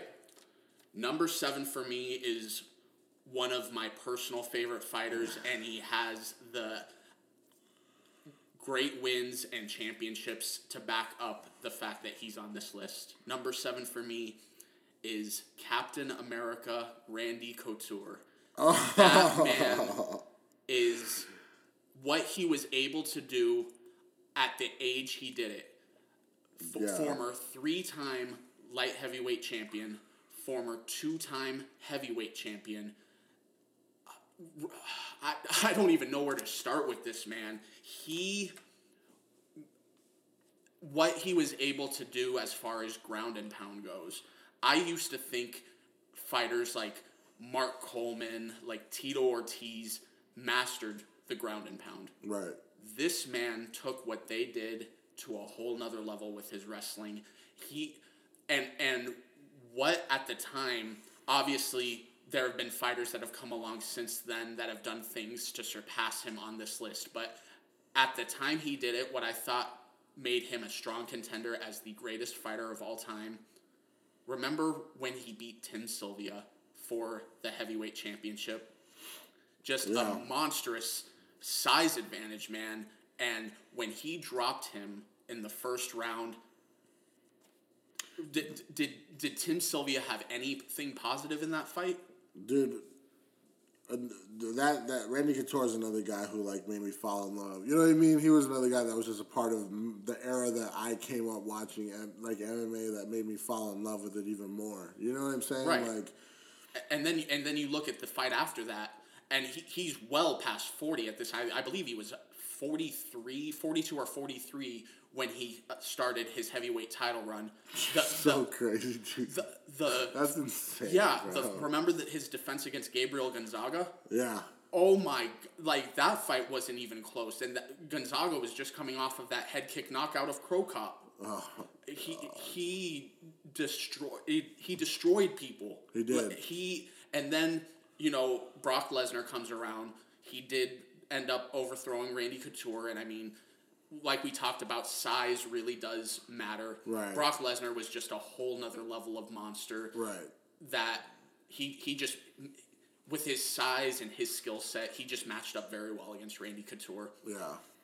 And then what he does after that, he fought Minotauro Nogueira in a fight that I thought was much closer than what the scorecards indicated. I do think Nogueira won that fight, but as far as skill goes, I thought Nogueira was clearly the better fighter at the time, and Couture made it look much closer than it was. And then Randy, in the final stage of his career, goes back down to light heavyweight, and then he ends his career with a win over Brandon Vera, with a win over Mark Coleman, goes back up to heavyweight to fight James Toney, and completely embarrasses James Toney in the boxer versus MMA fight. That was ridiculous. That was ridiculous. It really was. Oh my god! And then, in one of the most emotional endings to a career I can remember for me personally, not only being such a fan, but because of how devastating it was, that knockout Lyoto Machida had against him. Yeah. But Lyoto was, you know what I mean, making his run at that time, man. Randy Couture, for the fact that he was in there at the age that he was, you know what I mean, competing against the people that he was and the wins that he had and everything he had accomplished, man, like, it's, you know what I mean, that's ridiculous, man. What was he, 46 when he retired? I think he was 46 at that time. 46 years old. 4 years away from being 50 years old, fighting at the highest level. At the time, one of the 2 or 3 best light heavyweights in the world. Dude, like, if that's not an accomplishment, and it's sad because I have him written down, and I do have a number by him, but he's not going to make my list in my top 10. Unfortunately, but, like, Randy Couture was, like, a huge pull-in for me to love the sport for, you know what I mean? He just... I think most people who have been following the sport for a while... He's a Hall of Famer, bro. You 100%. know what I mean? Like, and I think that we will all unanimously agree, even if you don't have him as a top 10 fighter of all time, he's got to be one of your top 10 favorites of all time. He was huge for the sport. I will always call him one of the GOATs. For sure. You know what I mean? Like, it wasn't just impactful. It was like, you know, he did what he did, and... There's a reason why his nickname was The Natural. Yeah. He was a natural talent and made what he did look easy. And, yeah, he's always going to be one of my favorites of all time. And I honestly, unless we get a whole new wave of people that come in, I don't see him coming off of my top 10 list anytime soon. Well, I mean, that's because, I mean, he, like he deserves to be, you know what I mean? Mm. He deserves to be recognized for, you know what I mean, what he's done in the sport. Like, he's amazing, man. Like, Randy Couture is a beast.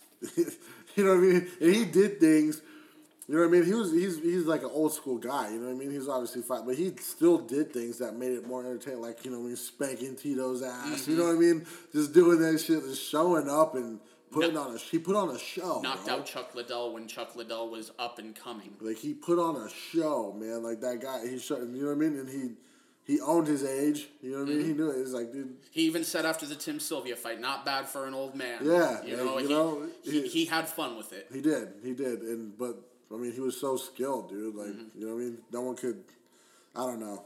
Regardless of his losses, like, he's one of the GOATs, man. Who do you have at number 6? Okay, so number 6, we might run into a little bit of a cahoots here. I think this is where it's going to start getting fun, folks. It is going to start getting fun right here. So number 6, I have Khabib at number 6. Okay. So I have Khabib at number 6 because, I mean, he doesn't have a lot of title defenses, but he is undefeated. You know what I mean? He is undefeated. 29-0, you know what I'm saying? 29-0. That's amazing. And not only that, but the title defenses that he does have, regardless. So, like, I'm gonna exclude, like, the whole, like, Conor McGregor thing because, like, everyone who thought that Conor McGregor was gonna put up a fight against Khabib, like, I didn't. You know what I mean? I thought that he was gonna maul Conor McGregor. You and I both did. did. But guys like Justin Gaethje, you know what I'm saying? Like, who you were very high on coming into that fight. Dustin Poirier. these guys that do things to other guys at the top level that, like, you know what I mean? Khabib ran through these dudes just as easy as he did Conor McGregor. You know what I mean? Like you said, even easier. Yeah, even easier. And the way he showed, like, dude, I'm so grateful. Well, you know, what would have happened if we just saw Tony Ferguson versus Khabib? What would have happened if we saw, you know what I mean, Max Holloway versus Khabib, dude? Like, you know what I mean? Like, I wouldn't want to see that fight. I wouldn't want to see. I mean, the Tony fight, I still want to see because I think there's history there, bro. They have to fight. And based off of these last two losses, I'm not ready to say that Tony Ferguson is done or that he's fallen off a cliff.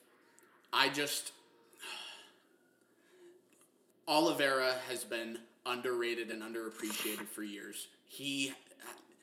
Because he's not considered a quote-unquote sexy fighter. His style isn't really that exciting, but he's great. Oliveira is great. So, man, I'm not giving up on Tony Ferguson yet. I'm not either. And because, I mean, he's another dude that just, you know what I mean, is just impressive, dude, like, with his skill set and, like, that gas tank too, man. Yeah. Have we ever seen a fighter with a better gas tank? That he's nonstop pressure, nonstop. Even when he gets rocked, like he got rocked against Anthony Pettis, like really bad. The Diaz brothers have some of the best cardio in the game, but the difference is they're not the type of I'm gonna bring you this crazy pace. They're the type I'm gonna swarm you. I'm gonna give you constant pressure, but I'm not gonna unload my gas tank from start to finish like Tony Ferguson. And it's like we've seen fights, 3-round fights where he comes out swinging the entire time, and in round 3 he hasn't slowed down a bit. And I think that's what makes the difference between, you know, a guy like Gaethje versus Khabib, and you know what I mean. Gaethje did what he did to Tony Ferguson, but it would be a completely different fight if Ferguson fought Khabib because of that gas tank. You know what I mean? Mm-hmm. Like, Gaethje couldn't take that pressure. Khabib could take. I mean, Ferguson could take that pressure from Khabib. I feel like, you know what I mean. Like, he's not gonna be ran out of his gas tank. Like, he's gonna be able to follow suit, man. He's gonna be able to match it. And granted, Khabib has not been. He hasn't been challenged to the extent that a lot of people would like to see, but he has been challenged. And say what you want about Michael Johnson. Michael Johnson is a damn good fighter, I think. And on the feet, Michael Johnson was kind of pressing Khabib. And he hurt Khabib bad. And Khabib stood there, took it, weathered the storm, and he got the submission. But what's so impressive about it, though, is he's known for mauling guys. He's known for putting them against the fence and doing work, but, like, I think that, you know, people, like, don't credit him for, like, standing in there and he was outclassing Gaethje on the feet. On the feet, dude. He knocked down Conor McGregor with a punch. Yeah, like he has stand up. It's just he's so much stronger in his grappling and his wrestling. Of course, you're going to lean on what your biggest strength is. Right, of course, and when he gets in that mode, it's beast mode. You know what I mean? I've never seen someone do it like him. Like, it's beast mode. It's over at that point for me. Well, folks. We're not going to get into it quite yet because the fact that Khabib is on his list is a plus. I just have a feeling it's coming, though, because I'm curious to see who he has ahead of Khabib. My number 6 is Matt Hughes. Another guy who I have written down and a number by it, but is not going to be on my list. Wow. Another guy who's he's just... You know what I mean? He's another guy who's the GOAT, man. Here comes the arguments, folks. He's another guy who's the GOAT. But if you look at, I mean, you know, his record, man, like, I don't know. Unbelievable. He has an unbelievable record, man. Like, and you look at it. So, his first... 45 wins, which is fucking insane. He was fighting... 9 losses. Before he got into the UFC, I think he was fighting, like, every 2 or 3 months. He was just... The dude survived a train wreck. Like, I mean, if that doesn't show you what type of a warrior he is, He has been in some of my favorite fights of all time. Both of the Frank Trigg fights were just classics. Yeah, the pick up and run across the octagon. Yeah, classic for sure. He was in that classic fight against BJ Penn, where BJ ended up beating him for the title. Yeah. But, I mean, in the rematch, Matt Hughes won the rematch. He was in that trilogy with George St. Pierre, where the first fight wasn't even close. That was Hughes still in his prime, and I think GSP caught him as he was leaving his prime. The second fight, though, up until the head kick, which obviously Matt Hughes lost that by knockout, it was close up until that point. GSP caught him with a beautiful head kick and went down. The third fight, though, GSP was clearly coming. He wanted that rematch against Matt Serra. And then to end his career, the 3 wins he had against... They were those fights that we see a lot now, where it's just like, okay, like, we appreciate what you've done for the sport, so we're gonna give you these fights that aren't necessarily easy or guaranteed wins, but they're opponents that match up with you well. We're letting you fight. Basically. We're letting you fight. The Matt Serra fight when they were coaches on The Ultimate Fighter, that was a pretty good and fun fight. Yeah, for sure. Renzo Gracie, I enjoyed that fight quite a bit. And then the Ricardo Almeida fight. And then he ended his career with the two knockout losses to BJ Penn and Josh Koscheck. The dude was just... You cannot tell the story of the UFC without talking about Matt Hughes. Matt Hughes was such a huge piece. See, when you break it down like that, like, it makes me want to take Khabib off my list and then put Matt Hughes Take him off your list. Bro, like, you know what? You know why? A big thing about it is because he wants to retire. You know what I mean? Like, Matt Hughes, he stood in there for so long, bro. Like, you know what I mean? And he's another dude, like... And then, you know, he has another way of just, like, impressing people. And you know what I mean? He has, like, classic... what he did against Gracie, right? Royce Gracie. Yeah. You know what I mean? What he say? He was like, it wasn't jiu-jitsu, being on his, American wrestling. Shit like that. You know what I mean? Like, he was an entertaining guy as well, He was. He was a talker. He was a talker, but he also backed it up. He definitely did. So obviously, we'll get into it. We'll obviously get into it. But Khabib's obviously up on your list a little bit, a higher number. Am I wrong? Who? Matt Hughes. So Matt Hughes, I gave him the credit. He was going to be on the list. I took him off. He's another guy who I just see as one of the GOATs of the game. You know what I mean? I'm glad he made your list. You know, I'm glad these guys are making your list because, like, I so badly wanted to have them on. Like, I have them written down. You know what I'm saying? I had Randy Couture. I mean, I had, you know what I mean? I have other names, but... There's just some guys that we look back on it now. Obviously, the guys like Royce Gracie and whatnot, they wouldn't excel in MMA today. Yeah. But the old school guys that I have on this list are also... Part of the reason why they're also on this list is because I think today they would still succeed in MMA. I think they were so good during their time that I think they would still be competitive today. And who's to say, you know, the game changes naturally, that they wouldn't learn more about what MMA is today and pick up more skill sets. You know what I mean? Matt Hughes, everyone who trained with Matt Hughes would always say, you know, it's funny you bring up the Matt Hughes quote of, that wasn't jiu-jitsu, that was American wrestling. Yeah. Everyone who trained jiu-jitsu, that trained with Matt Hughes, would always say, this dude has black belt level jiu-jitsu. He just doesn't want it. He wouldn't wear a belt. You know what I mean? He won that fight with a Kimura. Did he win that fight with a Kimura? He won that fight with a armbar, I believe. Okay. I think. Okay. I'm not sure. I know it was by submission. Yeah. I know that.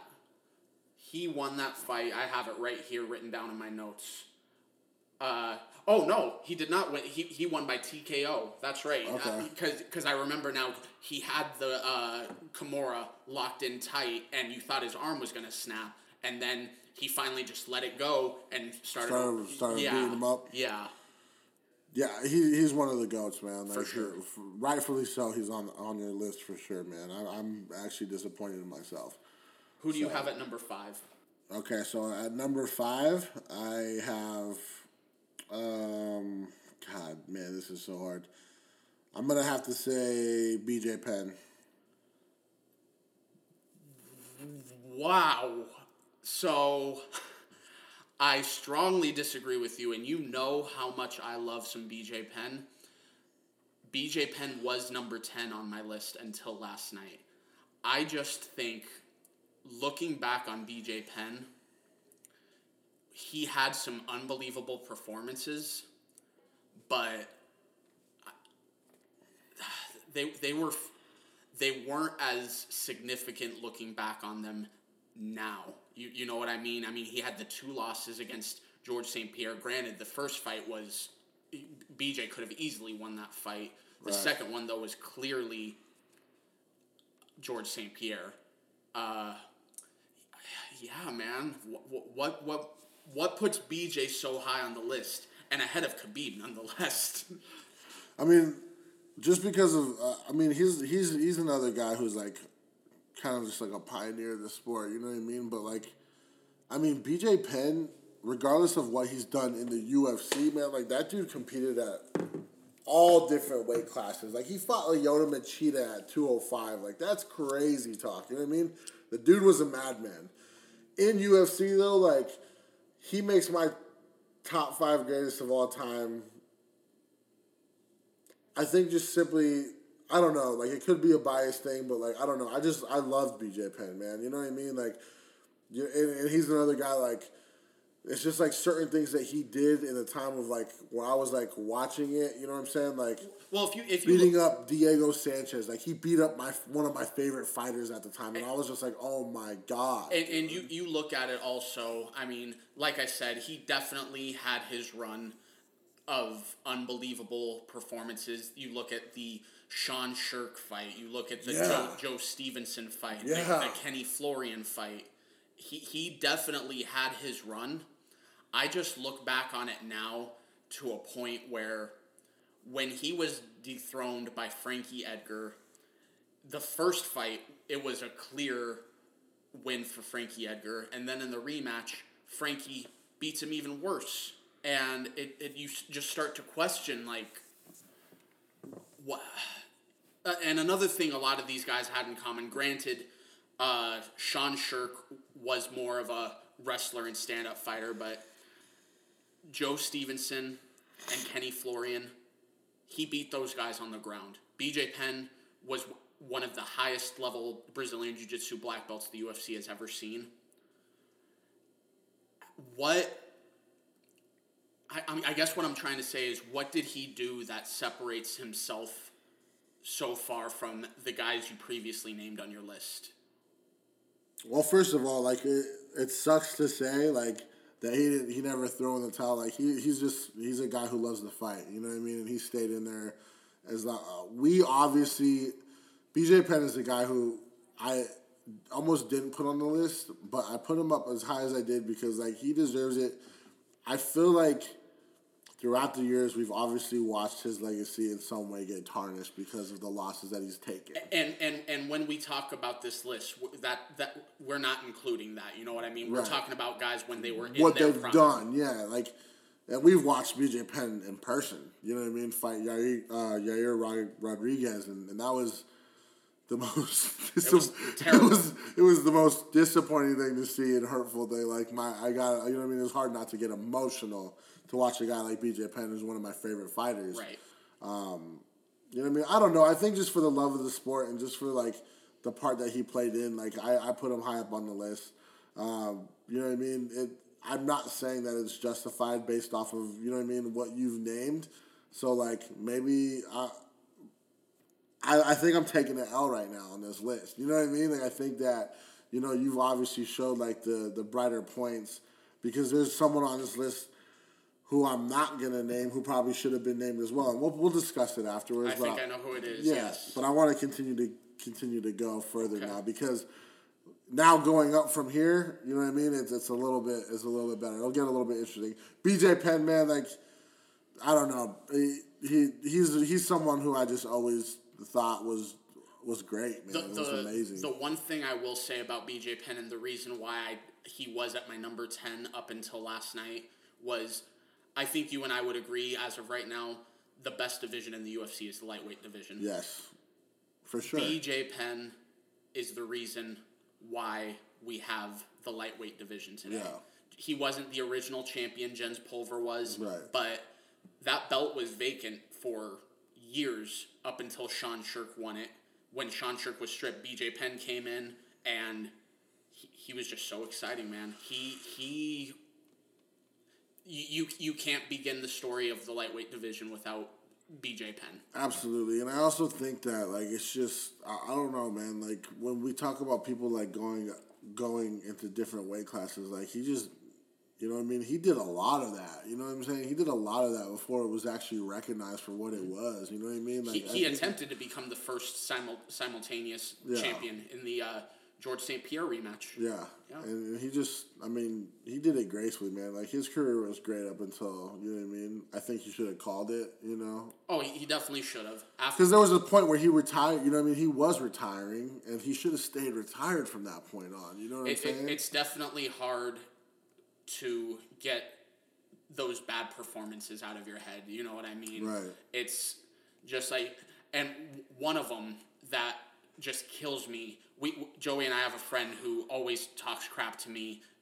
He's the definition of a troll, and I know you know who I'm talking about. Oh yeah. He was watching one of BJ's last fights with me against Ryan Hall, who's a very, very high level Brazilian Jiu-Jitsu black belt as well, and he locked in this submission to where BJ almost instantly tapped out.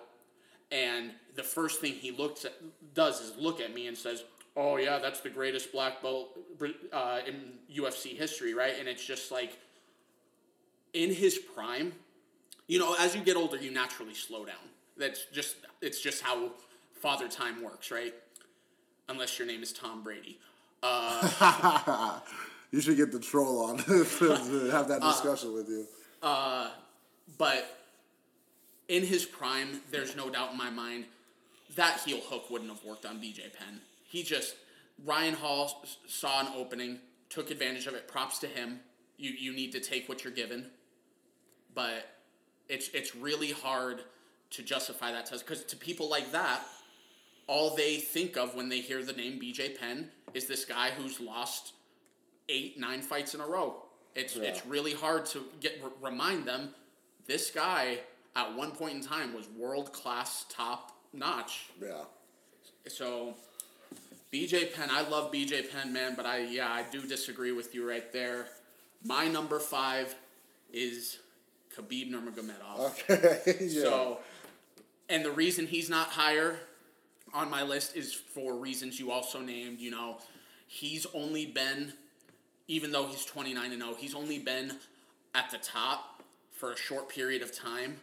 But the dominance we've seen, man, I know on the official scorecards, one of the judges gave Conor McGregor a round against Khabib Nurmagomedov, but I know you and I agree with the fact that in that third round, Khabib looked like he was kind of just coasting, okay, I'm gonna take a quick breathe. It was a lot like the Floyd Mayweather boxing match against Conor McGregor, to a point where, folks at home listening, if you think for 1 second that Conor McGregor was standing toe-to-toe with one of the greatest boxers of all time, you're fooling yourselves if you don't think Floyd Mayweather allowed Conor McGregor to go to 10 rounds.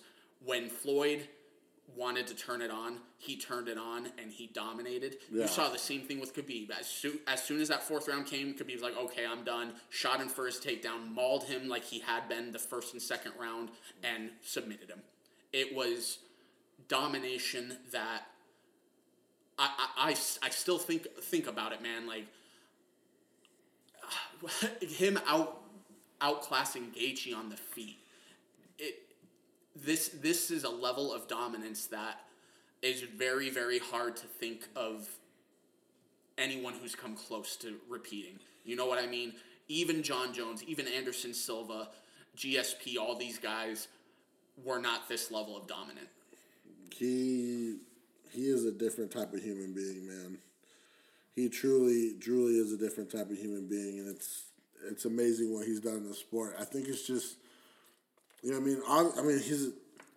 He's a human being at the same time, you know what I mean? And it's hard because it's like, I was betting against Khabib in the last, fight that he had with Gaethje, and like, after he did that, man, I'm like, dude, I can't bet against this kid. And Gaethje is a high-level collegiate wrestler. Yeah. He's no slouch when it comes to his ground game. I'm upset that he's not in the you know what I mean, conversation of having, you know what I mean, a title fight right now, to be honest. Yeah, no, he definitely deserves it.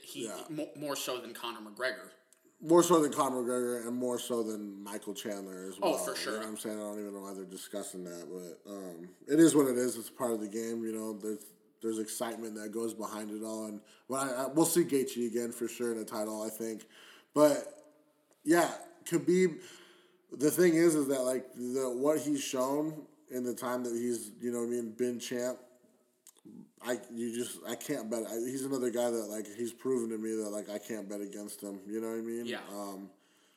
I would love to see him continue. I'd love to see him continue. It still sucks to not see him want to fight, man. I'm still hoping for at least one more, man. Because when he retired, I remember you and I looking at each other just being like, there's still so much more he could give. There's still so many he could easily move up and challenge Usman. I'm not saying he'd easily beat him or anything like that, but he could easily walk around at 170 because Khabib's he has struggled in the past making 155. Yeah. You know what I mean? So he's a bigger fighter. He could make 170 easy and probably be even more dominant. The dude is stacked. Like when he goes in a fight, guys, he's stacked, man. Like, you know what I mean? He and to have that type of the pressure that he does have, like, yeah, it's crazy to see a guy like that. You know what I mean? Run rounds around guys the way he does. You know what I'm saying? Impress him because like it doesn't like whatever position you're on, whether you're, you know what I mean, controlling someone on the ground or getting controlled. Like if you're getting controlled, like yeah, it's taking a lot out of you, but you're throwing a lot into it if you're controlling someone on the ground as well. You know what I mean? You're putting a lot of effort into it, and the way he is, you know what I mean, he's smashing these dudes like. And he's another guy who.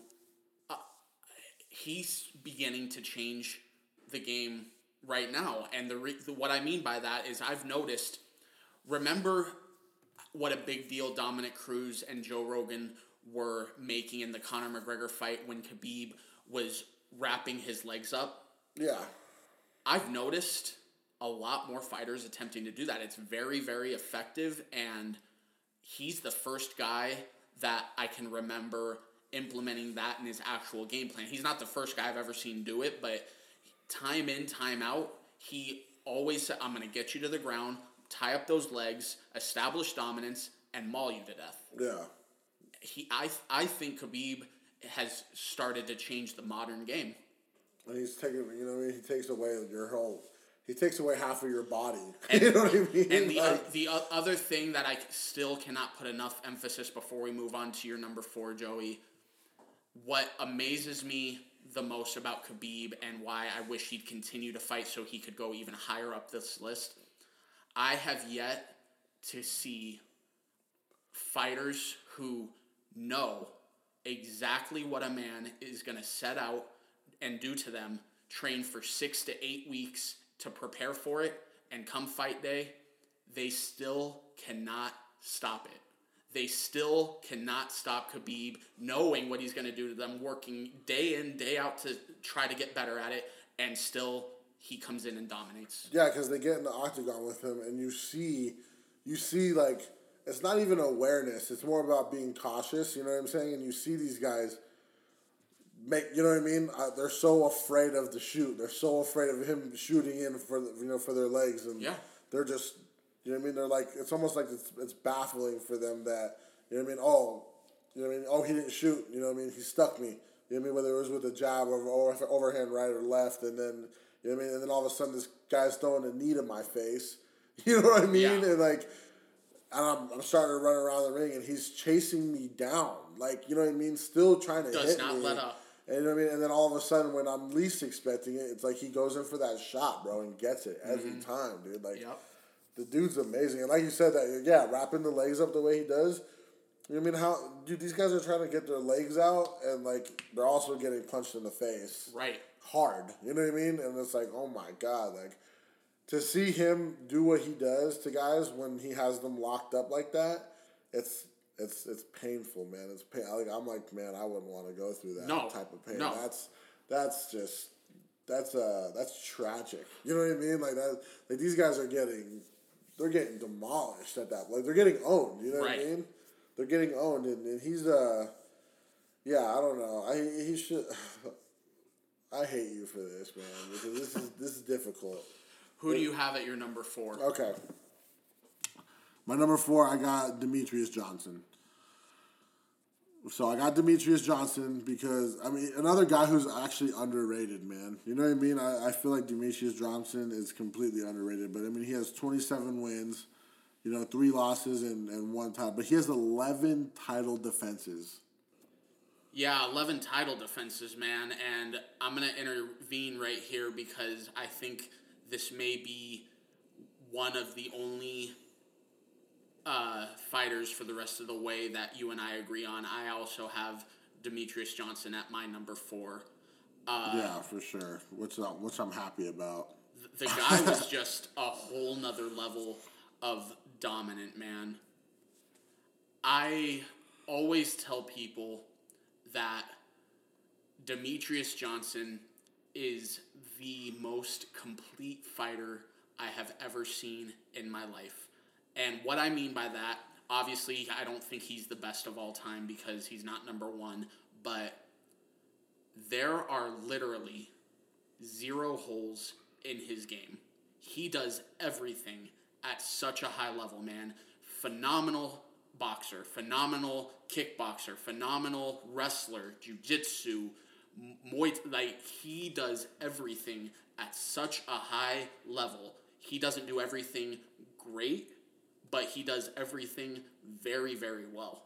Yeah, and he's had amazing moments in his whole career. You know what I mean? Like his highlight reels could just go on for days, man. Like, and he's done things that people haven't done in that octagon. That's what I'm I mean? saying. They might have done it like in a training session or in a sparring session or rolling around doing jiu-jitsu. But like he's done things in that octagon people can't do in that octagon. And everyone's very high on Henry Cejudo, rightfully so. I'm a fan of Henry Cejudo. He's a great fighter, but the first time he fought Mighty Mouse, knocked out cold. And I think you and I still agree, Mighty Mouse won that second fight. Yeah. It was razor close, but I had it 3-2 Mighty Mouse, and Mighty Mouse finished that fight injured. He wasn't at 100%. It's hard not to say I think that they were just looking for some new, you know what I mean, some new excitement in that weight class. Well, I think you have a point there because I mean, Mighty Mouse was looking to get paid, rightfully so. He had just passed Anderson Silva for most consecutive title defenses in UFC history. He was not making big money like these other champions were. I mean, he was the best champion in the UFC, and they were having him headline fight nights for title defenses. They weren't even giving him main event pay-per-views. Right. He was very underappreciated by Dana White, which is why they made the move, the trade, him for Ben Askren. Which is crazy to me. It's mind-boggling, and that's one I was telling Joey, for those of you listening at home.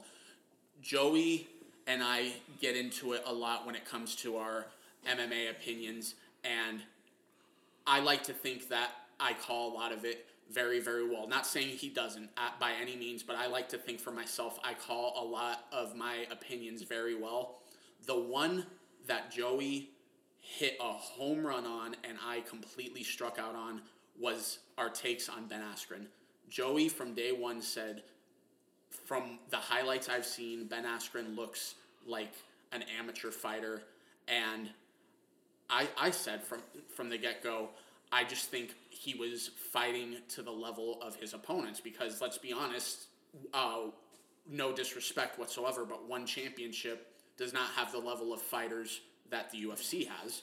So I think a lot of the times, just like in a football game, or a basketball game, a lot of the times you play down to the level of your opponent. I think fighting is a lot of the same thing.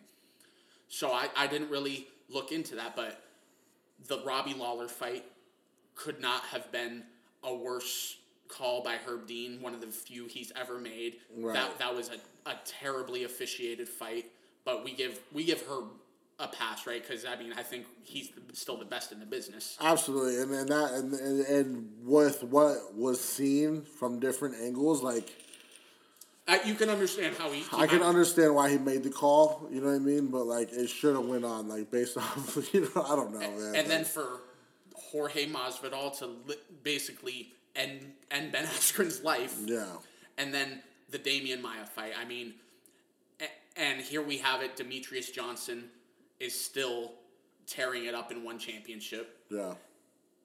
But the thing is I think Demetrius Johnson, like you said, like I think he felt unappreciated. You know what I mean? Because the dude.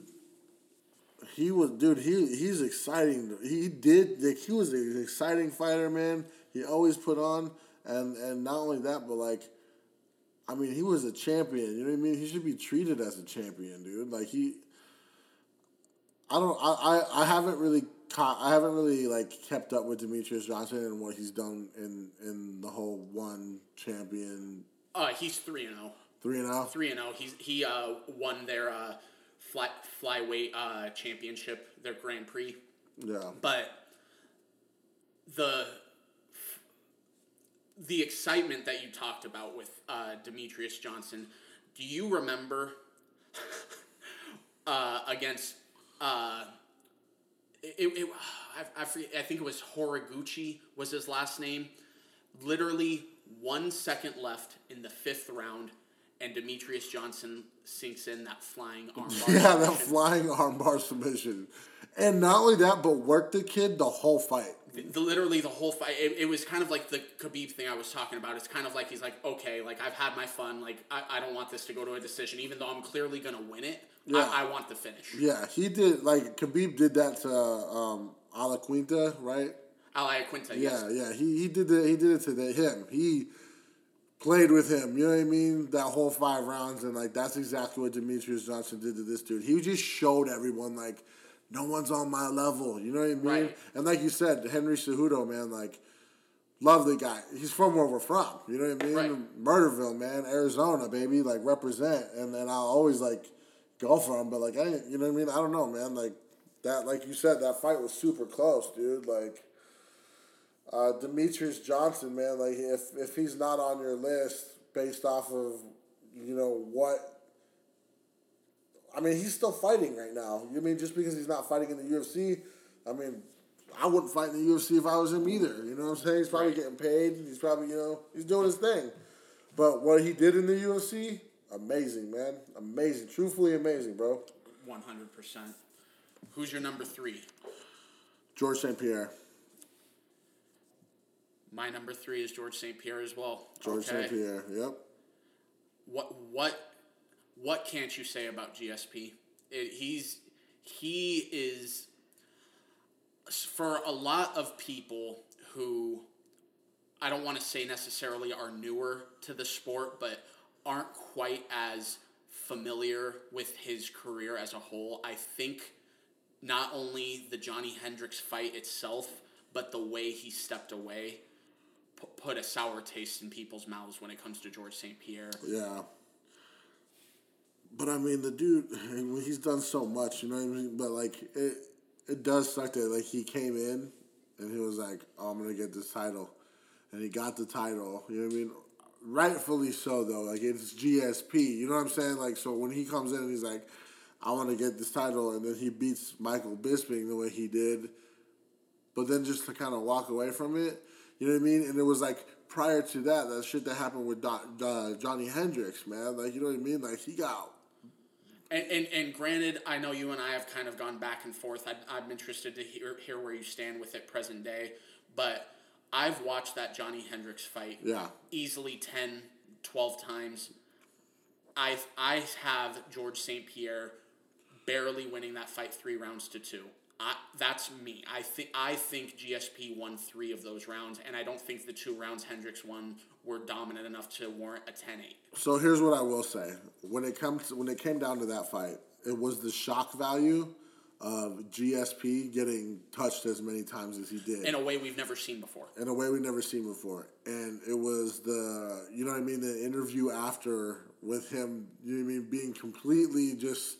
He looked shaken. He didn't know, He didn't know. Like, I felt like the guy didn't even know where he was at. You know what I'm saying? And that was surprising. So it was the shock value of that made me think that like Johnny Hendricks won that fight. You know what I mean? And then the surprise of like Johnny Hendricks even saying like, oh, you know what I mean? Everything that kind of went into it. And I think in the heat of the moment, I thought Johnny Hendricks won that fight.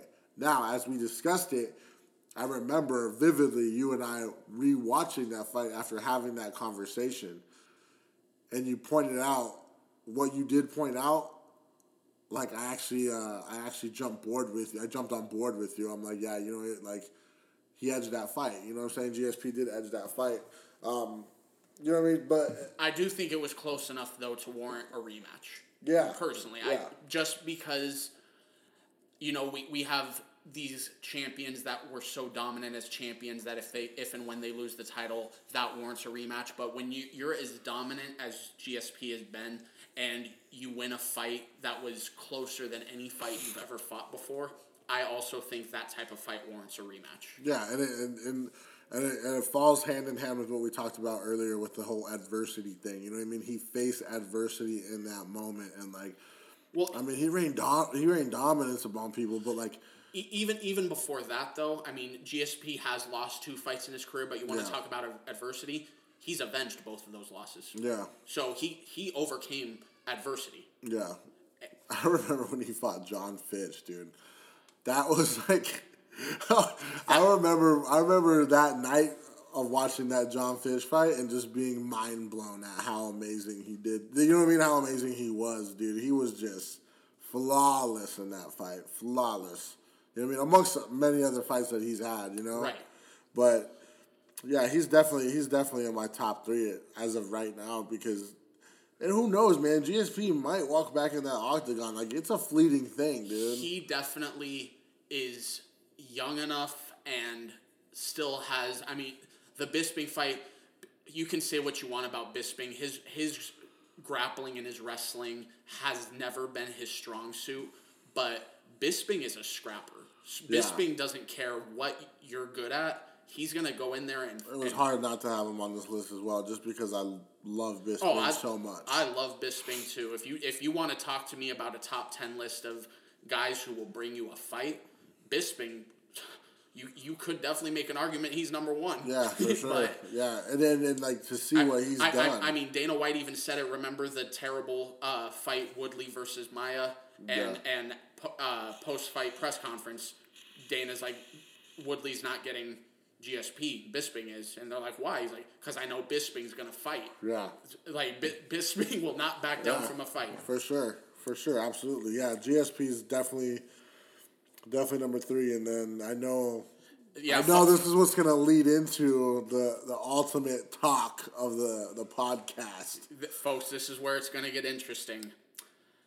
So, Joey, you have Anderson Silva as number 2 all time. Yes. And I have John Jones. And Joey has John Jones as number 1. And I have Anderson Silva as number 1. Yep. Knowing that, folks, we're not going to talk about why each one's number 2 and each one's number 1. We're going to try to tell you why said fighter is the greatest of all time. Joey, why do you think John Jones is the greatest of all time? Okay. So, I will say John Jones is the greatest of all time simply because, and I'm just going to put it like this. John, this is so difficult, dude. He has 11 title defenses. Anderson Silva has 10 title defenses. Now, Anderson Silva has fought a lot more people. He has had a lot more fights. UFC record, 16 consecutive victories. And here's the thing, though. But it's hard because Anderson Silva. Now, I will say that, but I mean, they were in the UFC around the same time. You know what I mean? They were in the UFC around the same time, but like it didn't.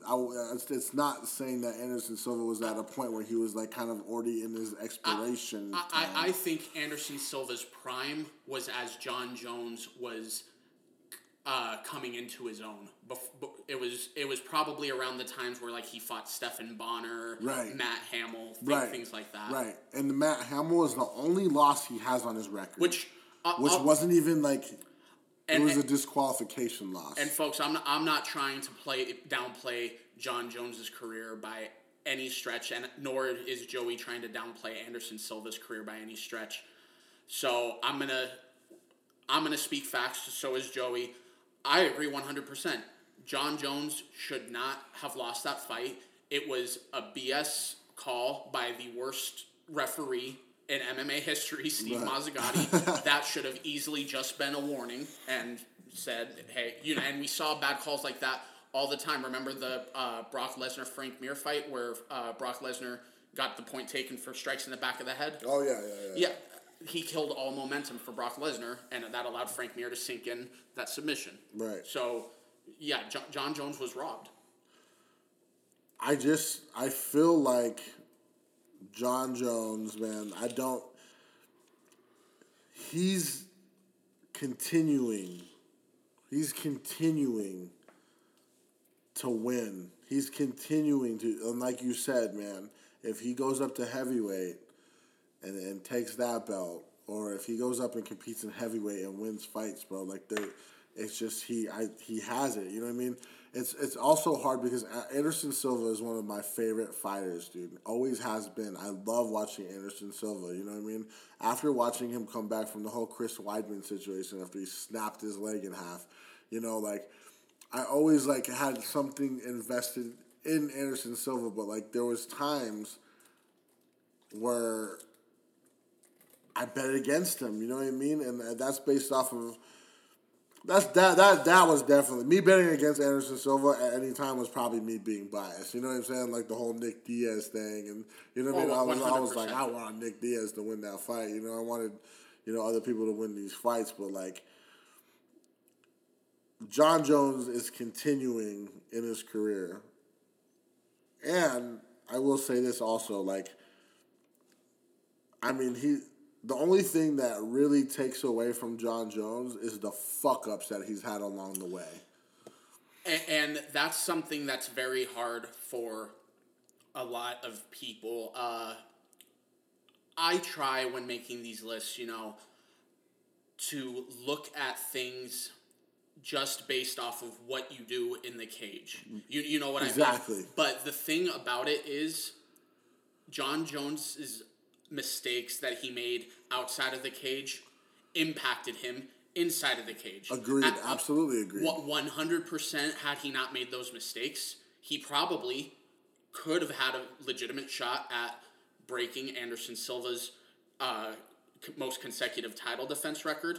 Maybe his most consecutive. I mean, he could still technically break his record for most consecutive wins, but that has to take into consideration. I mean, he had, what was it, two fights called off because of the elevated testosterone steroids. He tested for the estrogen blockers. Right. I mean, his mistakes did impact his performance in the cage. Agreed. Absolutely agreed. And that's what's that's. But the thing about it also is how crazy it is. He, on interviews, I can't remember if it was the Gustafsson fight or the Teixeira fight, he said point blank, I wasn't even taking training seriously. I was partying up until the day of. So it's just it makes you think, like, if you just set your mind to it, and that's why I think if he wins the heavyweight championship, right, there's no debating it anymore. Like, right. I'm hanging on by a thread to Anderson Silva is the greatest of all time. Right. but it's too close for comfort. Right, and I think that's like where I cut ties with the whole Anderson Silva being on my number one of the list because I mean like if I'm being honest with you, we've always had this debate, we've always had this discussion, but like clearly, you know what I mean, we agreed on 4 and 3, you know what I mean, which is awesome. I didn't expect that, but like other places in the list, like you show, you know what I mean, to where, you know, you're the like you are a sports connoisseur. You are the person with more information. You know what I mean? I'm a fan. You know what I mean? I'm a huge fan. I know my shit. You know what I mean? To an extent, but like there's no. You've made me want to change my list as we go along, except for the last. You know what I mean? Top 4 that we've had. But like I cut ties with Anderson Silva being the greatest of all time based off of the same thing that like it's the same thing as BJ Penn, man. Like I've seen his legacy kind of go down the drain a little bit as he continues to fight. Now, it doesn't matter because like I still love seeing it. It's still entertaining.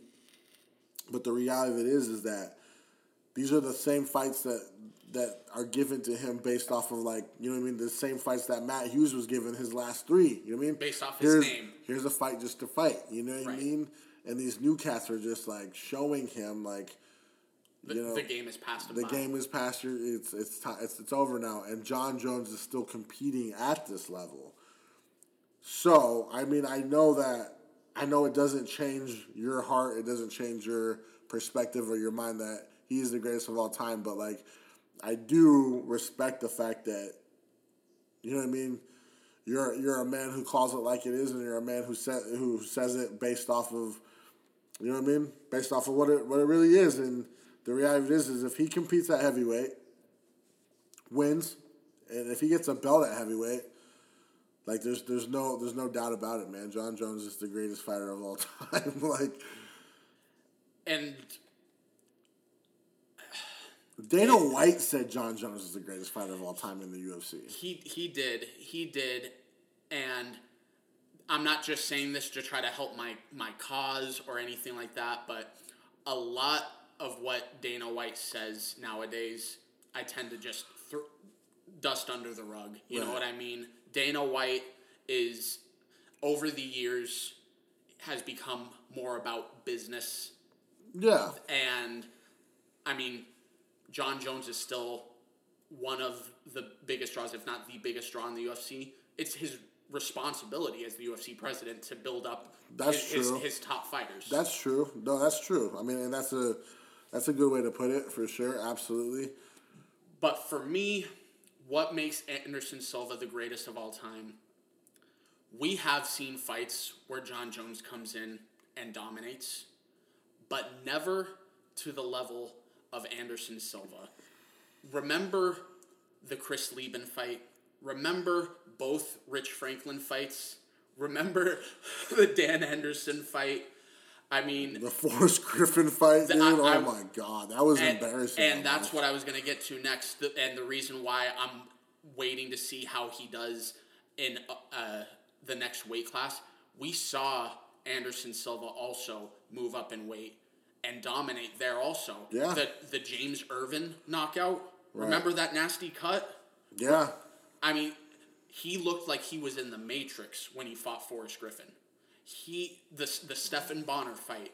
And what I will say, so the reign was over in the Chris Weidman fight. And I try really hard. It's really hard as a sports fan to not play the whole what if game. But you have to, like Joey was saying, you have to call it like it is. If you call it like it is, Anderson Silva won the first round of the first Weidman fight. Mm-hmm. And he pulled a lot of the same antics that he pulled throughout his title reign of showboating, like, come on, hit me. The Damian Maia fight, for example, where he was basically showboating the entire time, and Maia clearly was too scared to try to engage in anything because Anderson Silva is the greatest counter striker I've ever seen in my life. Agreed. He loves to counter. Right. Weidman was the first fighter ever to, when Silva put his hands down, was like, come on, hit me, said, okay, right, and hit him, and Silva was out. Right. Mistake on Silva. The rematch, again, first round, Silva won the first round. And he was getting the better of Weidman in the second round until that leg snapped. Both losses for Anderson Silva, but facts are facts. He was winning those fights before, one, he pulled some stupid shit, and two, he had the bad luck of his leg snapping. And then, as far as overcoming adversity, like I talk about, Jon Jones, call it like it is.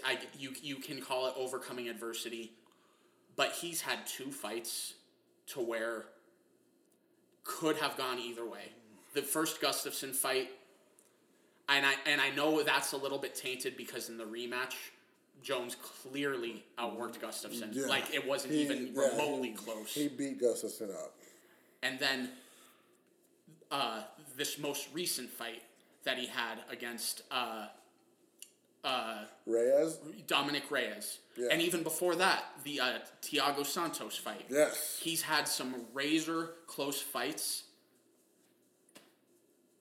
Tell me when Silva was ever in a close fight that came to a decision.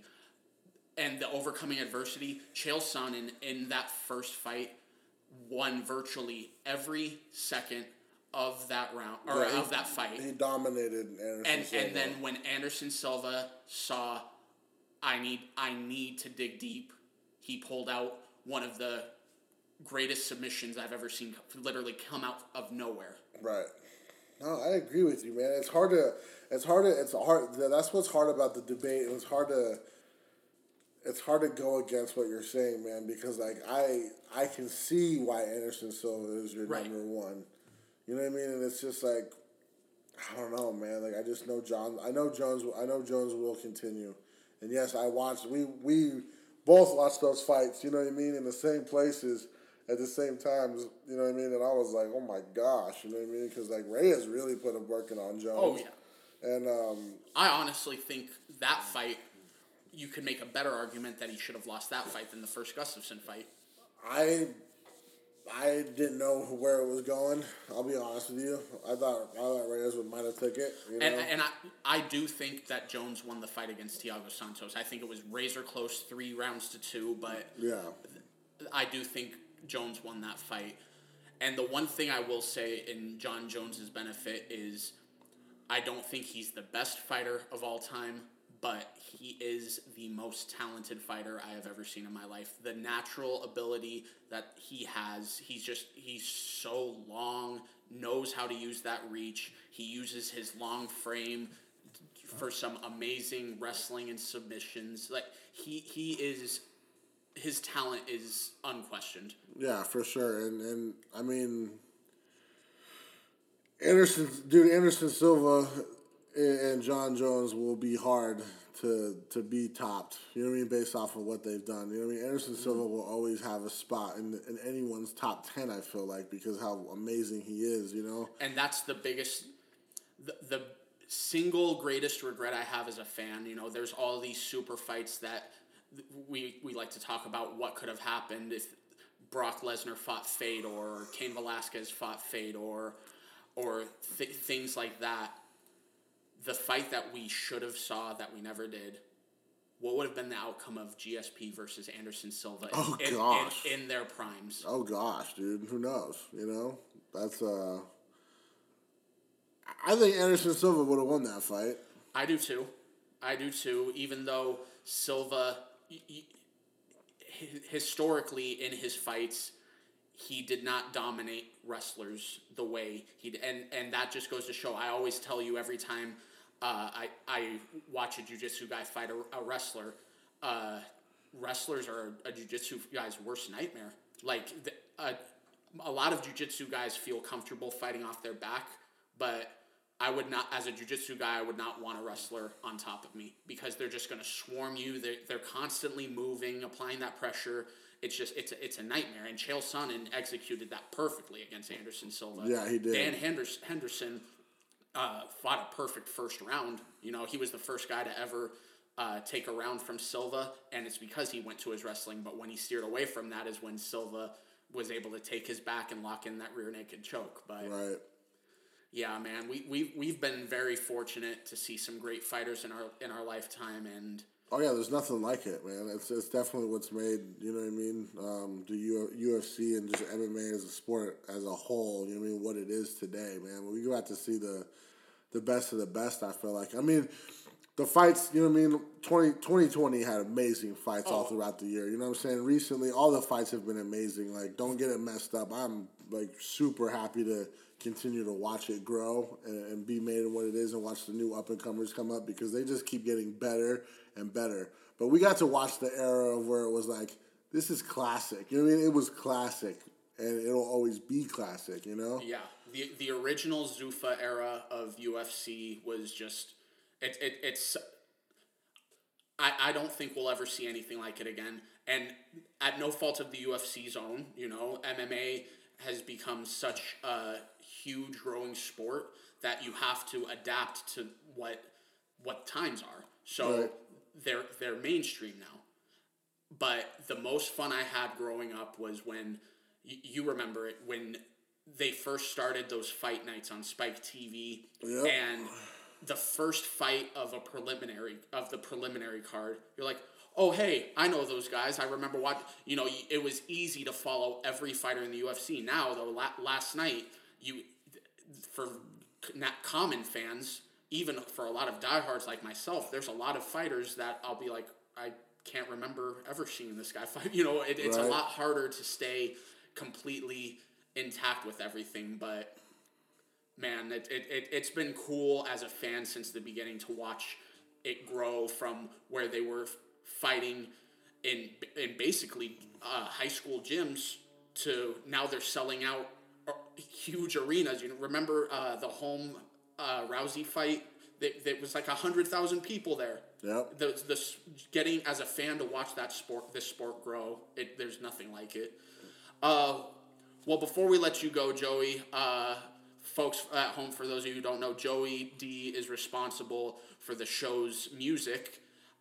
He was generous enough to volunteer his time to make us some really cool music. How long have you been doing music, Joey?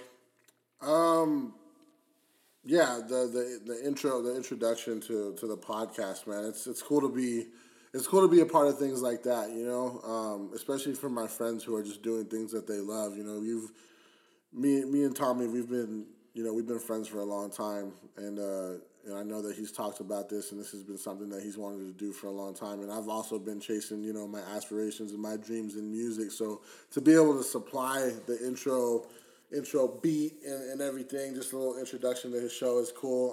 I've been doing music. I mean, I can honestly say I've been honestly doing music the last like 7 years. But I mean, I've been always writing music. It's basically been my whole life, you know, ever since. It's always just been something I'm interested in. You know what I'm saying? Like Tommy's things is his thing is sports, and my thing is music. You know, that's something that I'm a connoisseur of, and something that I'm just really knowledgeable of, and I love making music. Yeah, man. So I appreciate it for the fact that, you know, we get to grow off of the things that we do in life, and hopefully this is something that we can talk about later on down the road, you know what I mean, in our endeavors and our successes. And, you know, I get to shout out, hey man, like, you know, my boys got the podcast or whatever. You I'll look back on this, and you know, I hope to be a part of more. But yeah, just a shameless plug, man. I would just plug in my YouTube. You know, my YouTube is Joey Dee Official, JoeyDeeOfficial. If you type in Joey Dee Official all in one, click the search button, and you'll see me pop up, and you can subscribe and click the notification to be notified anytime I drop something new. And Spotify and Apple Music, it's just Joey Dee, one word, JoeyDeE. And man, I'm just really grateful to be a part of this. You know, it's I know that you've been pushing to make this happen, and for the fact that I get to be a part of it, man, it's kind of just a blessing in disguise. You know what I'm saying? Like I love the fact that it's just up and running, and but it's also not it's not like some generic thing. You know what I'm saying? Like this is something that obviously we're both passionate about. You know what I mean? We love watching this stuff, and regardless of what the list said, man, like we got to point out a lot of good things, and I think at the end of the day, we're fight fans. Yeah, we're just fans, man. Hardcore fans, and anybody who knows sports like Tommy does, or is interested in sports in general, I know they can tune into this podcast and get a lot out of it. Not only get a lot out of it, but just enjoy listening to it based off of what's said. So I appreciate you letting me be a part of it, my brother. Right on, man. I appreciate you. And again, please give this man a follow on YouTube, Spotify, or Apple Music, or all three. He's always putting out really good, high-quality content that I always enjoy listening to. Again, thank you, Joey, for joining us. Thank you, my brother. And that's going to do it for today. I want to thank Ryan so much again for coming on, talking about the Bucs Super Bowl win. I want to thank Joey Dee so much for coming on, talking some UFC with us. And I want to thank you all for tuning in, making us a part of your day. Don't forget to please follow us on Facebook and Spotify. And don't forget to tune in next week. We're going to be talking a lot of NBA, going to give you my latest power rankings. And we're going to talk about what's going right for some teams and what's going very wrong for others. Thank you so much for tuning in to Let's Talk Sports with Tommy P. We'll see you next time.